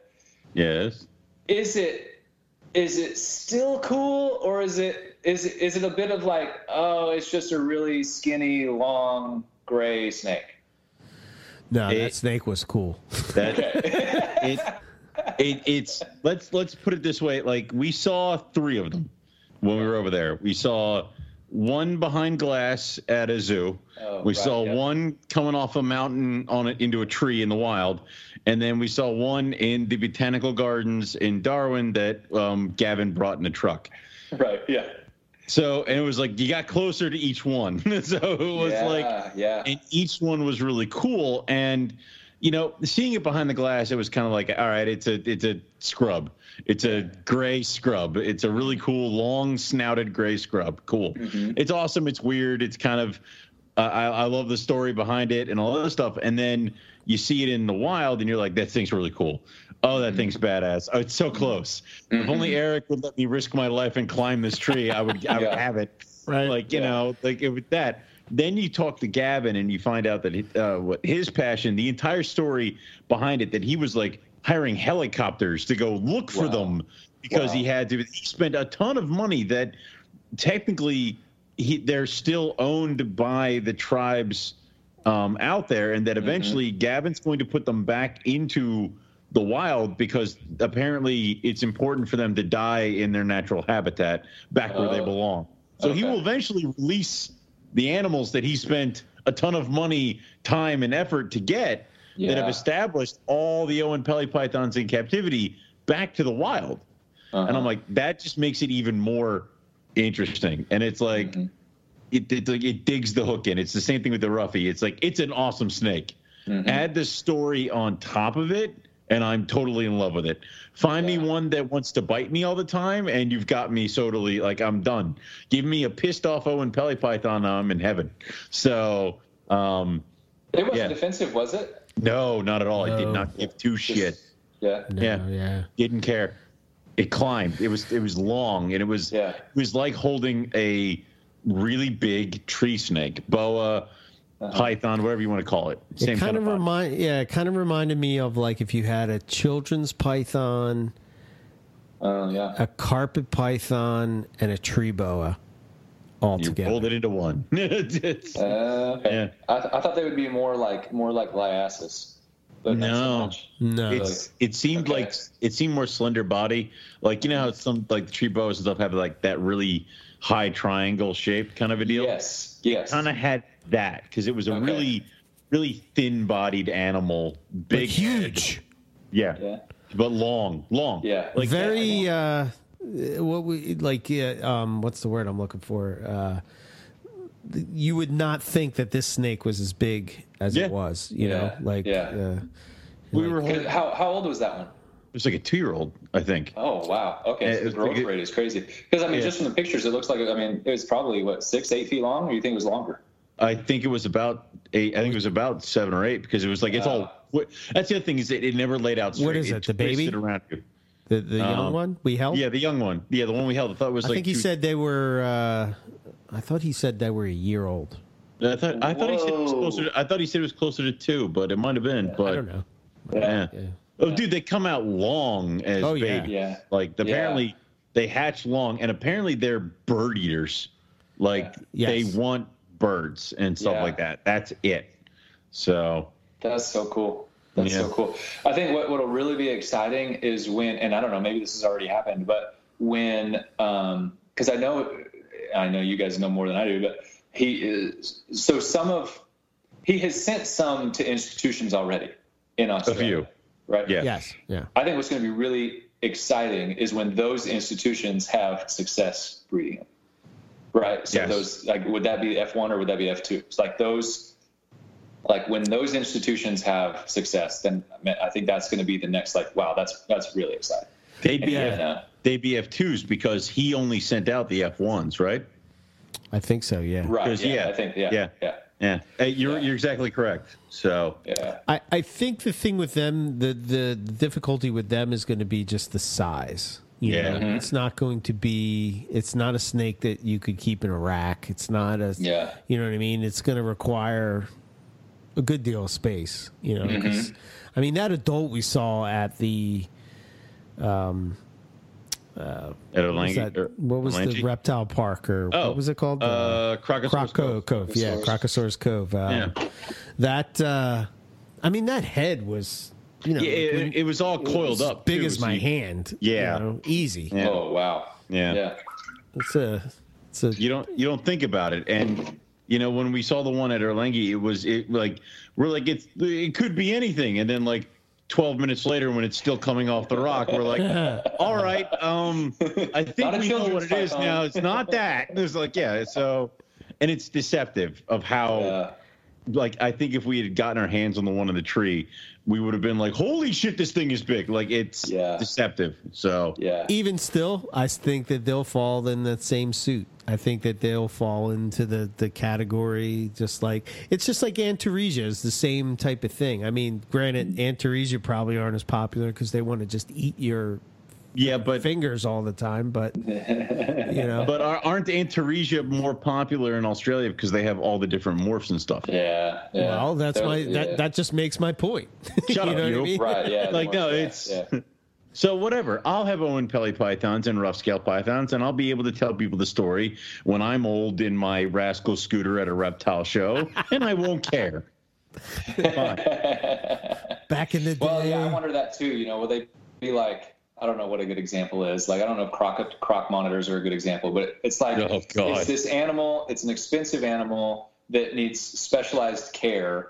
And Right. yeah, you might want one, but you're like, nah, I can't. I don't have the room or the resources to do it. You know? I think Owen Pelly pythons would fall more along the lines of say bull and I. Okay. Why do you say that? Because what we heard from Gavin is that they can be somewhat difficult to breed. Okay. That they're, like you said, they're huge and they require certain things. And he was telling us about how he had one female that would only eat a bird that you found, that like his one buddy who does like wildlife relocations and would come across these like dead Australian pheasants or whatever the hell and bring them over. So like, and he would have to try to stitch the rabbit to the bird, and every once in a while the snake would get to the end of the bird and be like, nope, and then just regurge. So it's kind of one of those things where it would be, I think, a little bit more. It also, like, if you pick a snake and that's a snake that people are like, I gave up all other snakes just to focus on these, and it'd be like that. You know, is there any species of snake that you would do that for? Is there any species of any animal that you would give up your whole collection just to focus on that? If you were like, if the whole world was like, we're going to help you. So no, I mean, it's kind of the question that you ask everybody, right? Like, if you know, like, no law or cost, like, what would it be? But Terry, when did you flip our show on us? All right. Well, that's what the hell is happening here? Let's flip the script. Yeah. I don't even care if this makes the show. I just want to talk to somebody. I don't have anybody to talk to. I want to talk to I'm in West Texas. It's full of no one. It's like, yeah, but it's a little different, right? It's a species that would make you get rid of your whole collection and only focus on that one. Ooh, that's a tough one. That is hard. Yeah. It's like there are a few that I would be like, if a zoo called me and said, we want you to come and work with us on this project, that I'd be like, hell yeah, leave my job. It's like, but to ditch all the rest, I mean, that would be really hard. Yeah. It would have to be something like way up there where it's like important work kind of thing, like almost like Owen Pelly Python kind of level stuff, where it's like, we don't know if these things are endangered or not because we've never figured that out. And for all we know, they are. And it's like, so it'd be that. It'd be like almost like if rough scales didn't breed like rabbits, I'd be like, oh my God, we must protect this species. But now it's like, all right, well, apparently that's, we kept 2 of them in a room apparently, and they just had babies. So it's like that. Yeah. But like, if I had to pick, like, the problem is that I'm like, I love my coastals. I would just do coastal carpets. Oh my, well, I put the white lips. I'm like, but oh no, the roughies. So I can't. I can't. Yeah. I really can't. Yeah. Eric's gonna say, you know, IJs, and that's it. He's gonna stick with his IJs. If I had to work with just one. Just one. That's probably the route I would go. Yeah, probably. You're already halfway there. Just sell me the coastals. Over Imbricata? Oh. Well, it just got interesting. The hard part with that one is that I've never seen an Imbricata. I mean, I've seen it in pictures, but I don't know. Like, I haven't experienced them. I mean, I don't know. I mean, oh man, can't we just narrow it down to carpet pythons? Well, and wouldn't it suck though? Like you know, you get Imbricata, and it's like, Eric, like, hey man, like, I'm totally hooking you up with some Imbricata. You're like, yes, you know, you get a whole big group of them, and then you find out that like their poop smells like burnt hair. Right, and you're not, you don't like them. Oh my God, I hate these things. They're not the IJs. It's like, oh my God, yeah. So, well, I mean, I've been doing this for I've been back in the hobby for what, maybe like 12 years or so, and the one thing that has not left my collection is carpet. So I'm pretty dialed in with it. There's been a lot of species that I've dealt with, and I'm like, these suck. Not anymore, you know, like, I'm just not like Savus is a perfect example. I'm like, nope. Yeah. I love them. Was it because they were bitey, or what was it? I don't give a shit about the bitey. They sucked as eaters. They just sucked. And I know what it was. It's we're not giving them what they want, you know. Okay. It's I'm like, man, I don't need another picky eater, you know. Right. Not anymore. I don't like these. This is going to sound bad. I don't like these enough to where I would spend the time to do this. Does that make sense? Like, I'm not bashing them, 100%, but like, yeah. You know, that was me. Like, when I had rhino rat snakes, people just all assumed that, we have Barron's racers too. You know, and it's like, hey, not every green tree python guy has emerald tree boas too. You know, it's like, settle down. You know, and I was like, no, like rhino rat snakes are the superior, you know, species. Horned animal, yeah. But then I got Barronii. And the reason I got Barronii is because I was listening to Prima Reptilia, and he's like, oh no, they eat pinkies right off the bat, and I was just like, that would be awesome. You know, it's like, I want to try that. I want to try that bad. You know, right? Yeah. Is it true, or you didn't breed them yet? I haven't bred them yet. Oh, okay. What year is it? It's 2020 now. I'm going to try 2021 for Blue Barons racers. I'm going to try. Oh, no. Don't tell me the blue ones. That's the one you like, Owen. Oh, God, they're so pretty. Yeah, they're different too. It's pretty cool. But I've been hating on that species for a long time. I was like, nah, the horn sucks. But then it's like, man, just stop trying to compare them and just take them as they are. It's like, whoa, yeah, it's pretty cool. Yeah, it's pretty cool. I'm trying to think if there's another python species I didn't like. Well, it's like, we all try the snake, and it's all right, that was cool, or that was fun, or, it's like I had the red tail rats, and I'm like, you guys are pretty much an uncool version of my blue beauties. Get out. Like, it's like you guys are cool, but the other guys are cooler. So, it's. I tried boas. Boas is another one. I tried them. Didn't like them. I'm like, nah. Especially rosy boas, man. I have no comment on boa. Next. Yeah. We all know my personal feelings on boa. So, it's. Yeah. Yeah. I had, what was it for me? Ridley Eye Racers. Yeah. And I liked them, but I was like, it was their poop. It was like their poop. They're 2% of my collection, responsible for 80% of the smell. Nope. And it's not that they were like that much different than any collier breed, because I got rid of my black milk snakes for the same reason. I was just like, okay, I have a finite amount of time to work, and I don't want it to be clean and poop all the time. Like I want to hold a snake every once in a while. Right. Yeah. Or do something else. And so that's kind of what I got out of those. But reticulated pythons, my male would not. I just wanted one. I wanted one pet. And I had a Machino, gorgeous animal. I tried to get rid of that snake so many times, and then I would get it out to take a picture, and I'd be like, nope, stay in here. Right. It was just beautiful. But he wouldn't stop pushing.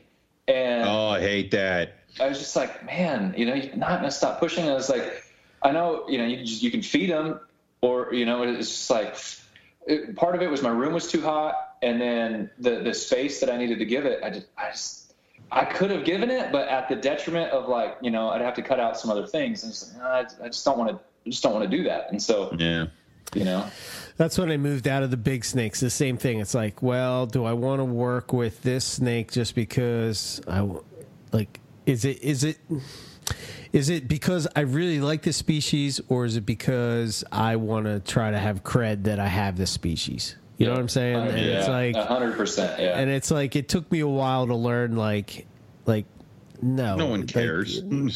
Well, it's not even that nobody cares. It's just like, you do get a certain credibility when you work with these different species, and it's like, oh, that's the guy that works with all the species, like, oh, and there's just a certain level of credibility that comes along with that. But it's, to me, I want to be happy when I'm working with my snakes, and like when I'm working with carpet pythons, for me, I'm the happiest. You know what I mean? I understand the species. I think working with just that one group the most is like really honed in my ability to know what's going on with them.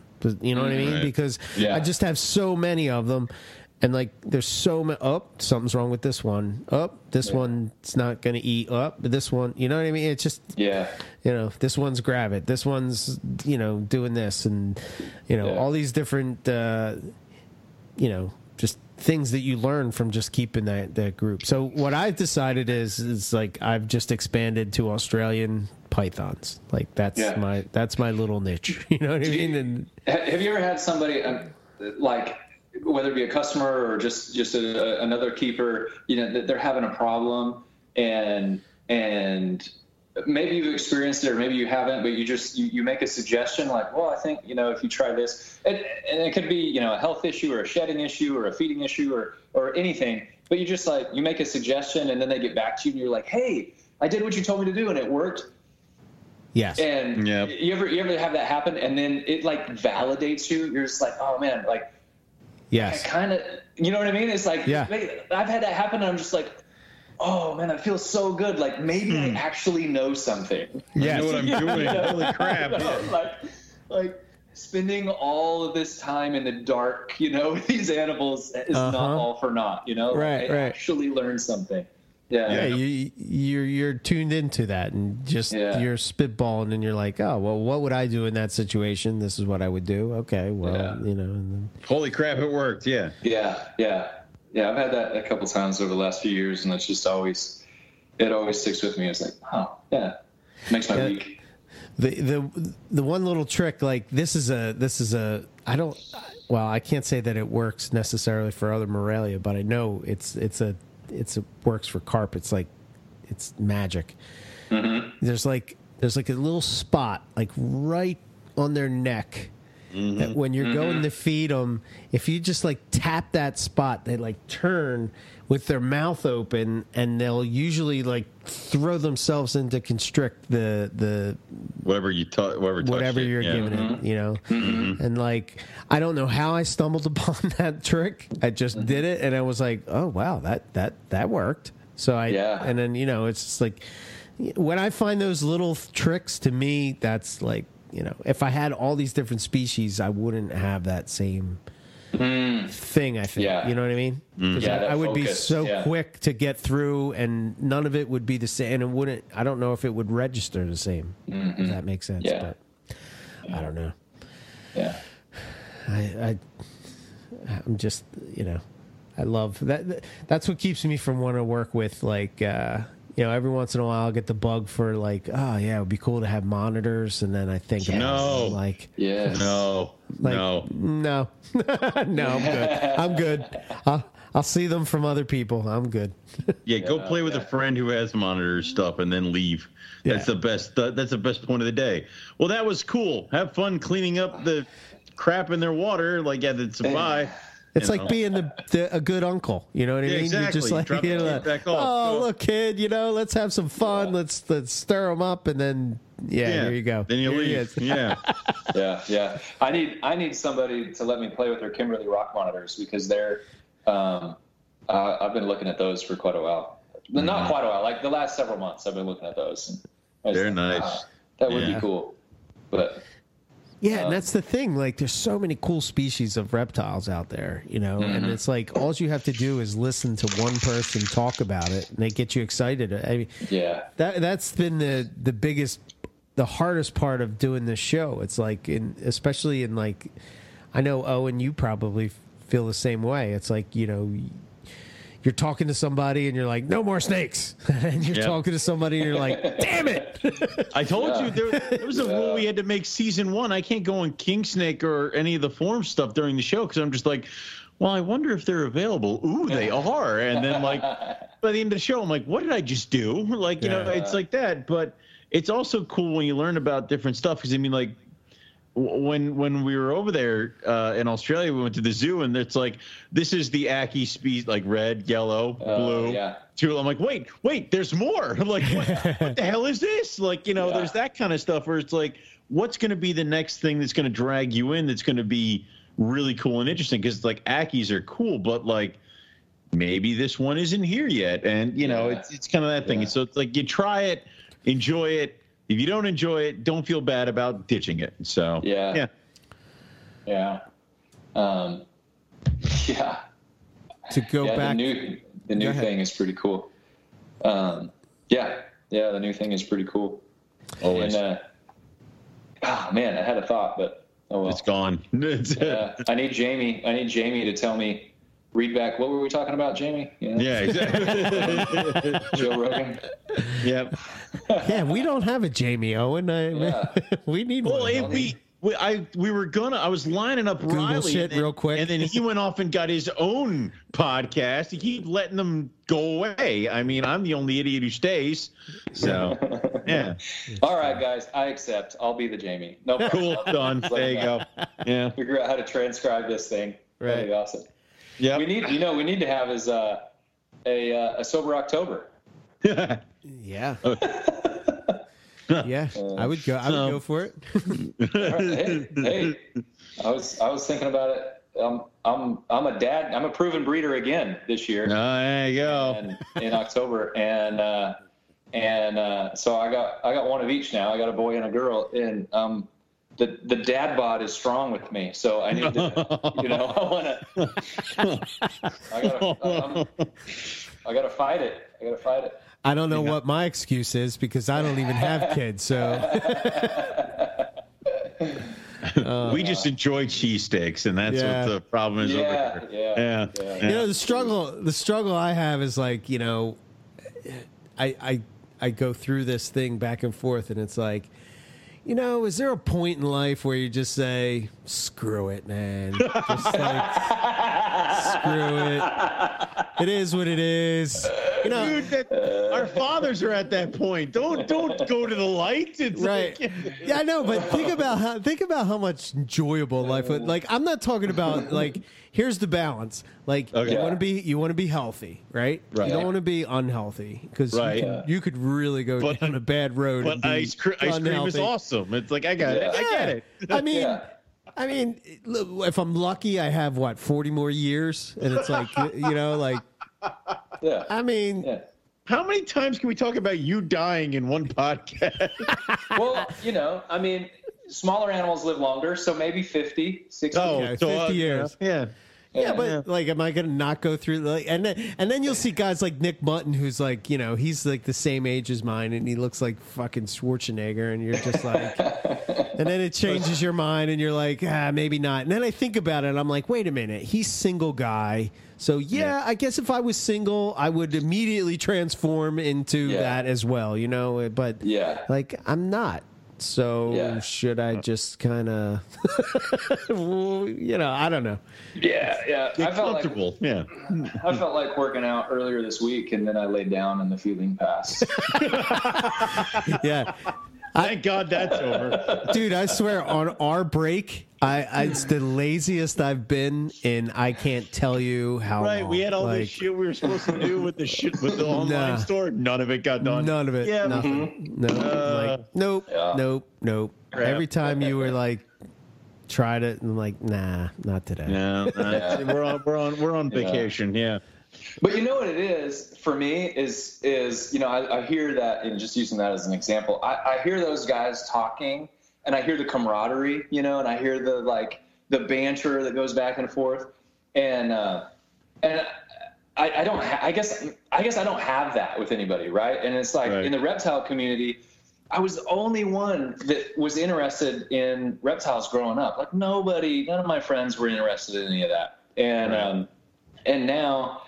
I'm so really the reptile zoo in Kentucky opened my eyes and gave me some of the best friends that I have in my life, and that share this passion, and then and that started it, and then and that's what Carpet Fest is, right? Like it's part of Carpet Fest is that camaraderie and that community. It's just like I don't care what we do, I just want to do it together, and I want it to be fun, and I want to call somebody and talk to you, and it's just like that camaraderie and banter is like, man, that's what I want, and I think that's part of I know that's part of what y'all are getting, when you go to Australia, you go herping, and it's just just like you've got it, and that's what I was thinking. I was like, maybe working out wouldn't be the best way to get it, but. It's cheaper. It's cheaper than going to Australia. Yeah. I don't know, man. It might not be. Yeah. So, yeah, being lost in it's not lost, I shouldn't say, but there's always going to be a story that happens, especially, it is the fun part of it, That's why I want to document those trips and stuff, I think that would be cool. That's why I like what's his name's books. Like any books that are on herping, like what's his name, Trumbauer. His what the hell's the name of his book? He's got the big mustache. Oh, God. Yeah, I know what you're talking about. It's just a collection of herping stories. Yeah, yeah. I know what you're talking about. Yeah, it's a cartoony cover. Yeah. I never thought that I would be the herper guy, because when I was first getting into it, I was like, oh yeah, I guess that's cool, but like, I don't know, do I want to go out in the middle of this? Yeah, and, bugs. Yeah, It's like, you could get attacked by that, eaten by this. You stay away from this, poison ivy, this, and everything else. But I don't. Once you do it, especially when you do it with something that's not what you would normally see, it's changes you.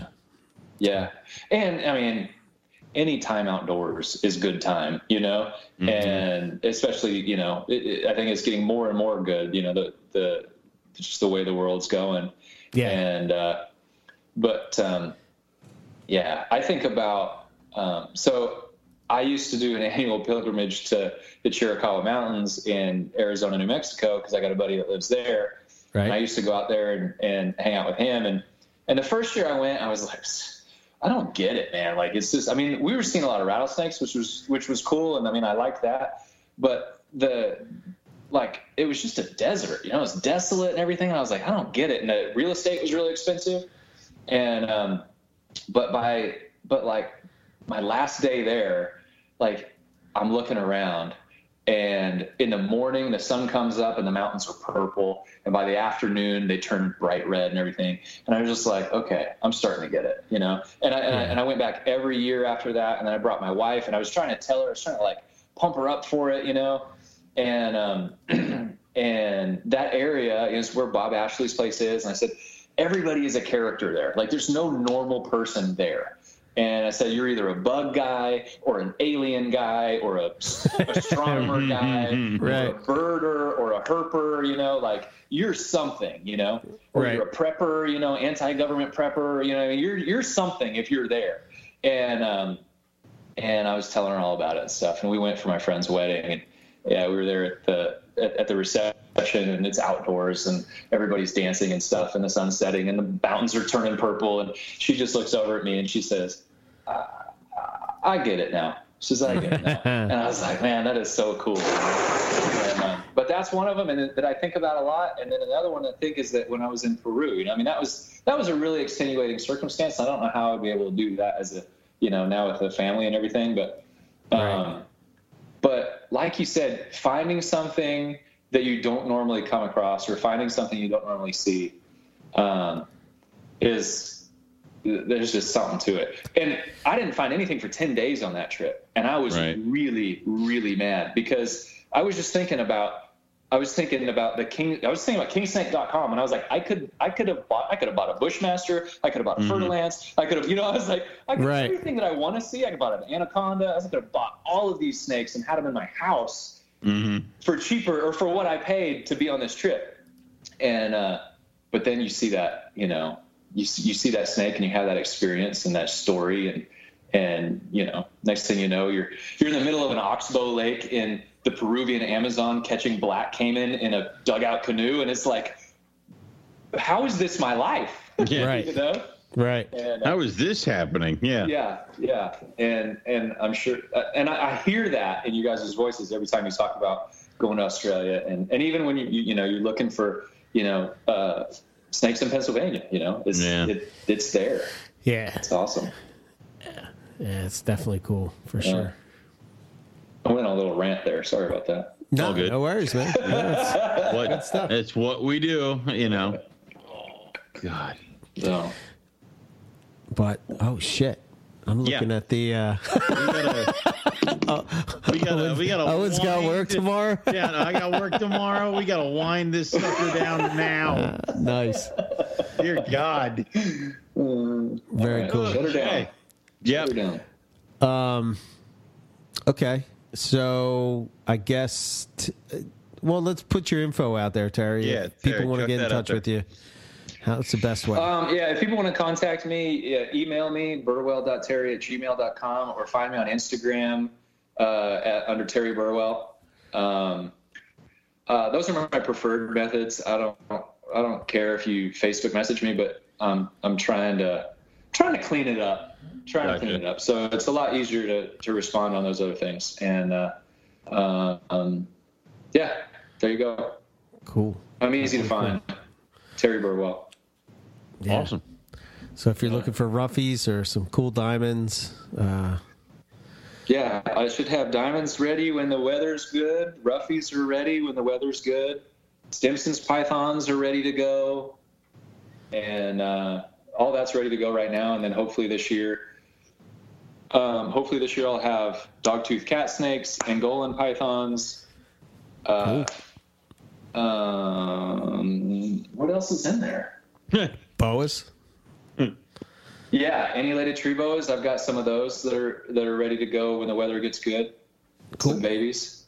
Oh, you got a nice mix of stuff. Yeah. Yeah. So if Bill ever had a southern carpet fest, they'd have a pretty good voucher for old TB snakes. There you go. So if that's, I doubt that's enough to get it started. But No pressure, Bill. Yeah. No pressure. No pressure. we'll work on it. We'll work on it. Cool. Awesome, dude. Cool. Well, yeah, thanks, man, for coming and starting off the new season with 9. us. And, yeah. Hey, yes. Cool. Yeah. Episode 1. All right. Well, hey, thanks for having me. Absolutely, I'll man. keep you. And All right. talk to you guys We'll later. we'll catch you next time. We'll see you at Northeast Carpet Fest. I'd like to make it. I mentioned I had a family, right? Right? Yeah. You said that kid's wife. Yeah, I gotcha. So, I'm open to suggestions on how to make it work. Just I'll think of something. I'll let you know. Okay. Ruffy flash sale. I don't know. Yeah. yeah. I don't mean financially. Yeah. Okay. I mean, permission-wise, yeah. It's also logistics with traveling with small children. Yeah, come on. Yeah. So, All right, figure guys. it out. All right, man. All right. Blast. All right. Awesome. Thanks, Terry. Bye. See you. Cool. All right. Now we're ready to be roughies. So.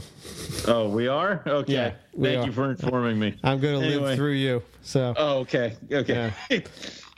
For us, check out our website, MoreliaPythonRadio.net for right now. And our email is info@MoreliaPythonRadio.com. You can, if you have a question, comment, anything like that, you can follow us on Instagram and Facebook to stay up to date with what we got going on. And we got some more stuff in the The store. Oh yeah, the store. Well, I kind of wanted to get it right. Keep plugging it. It's got. I'm going to work on that actually. Probably. Well, I was going to do it tonight, but that's probably going to be tomorrow. That's never going to happen. Yeah. So, I'll let me know tomorrow. I'll try to find that Paul and I shirt. So. Okay. Yep. Cool. And then for myself, EB Morelia, you can find me on anything just under that name.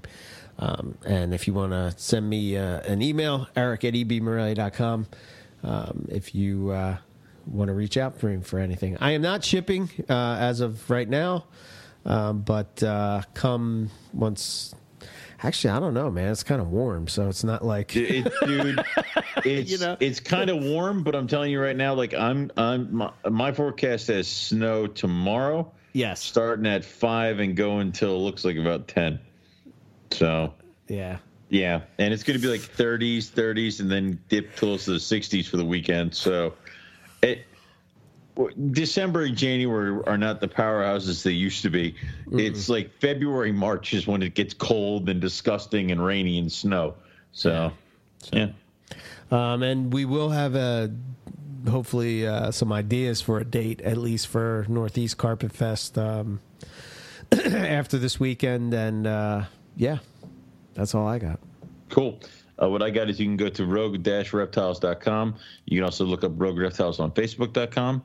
You can also go and follow me on Instagram at rogue_reptiles. We've got some bredli and a few other things available. Again, just like Eric, I'm not shipping, so you have to kind of be within the tri-state to get one of these guys. But that's all we have for everybody tonight. So we'll say thank you all for listening, and we'll catch everybody back here next week for some more Morelia Python Radio. The break's over.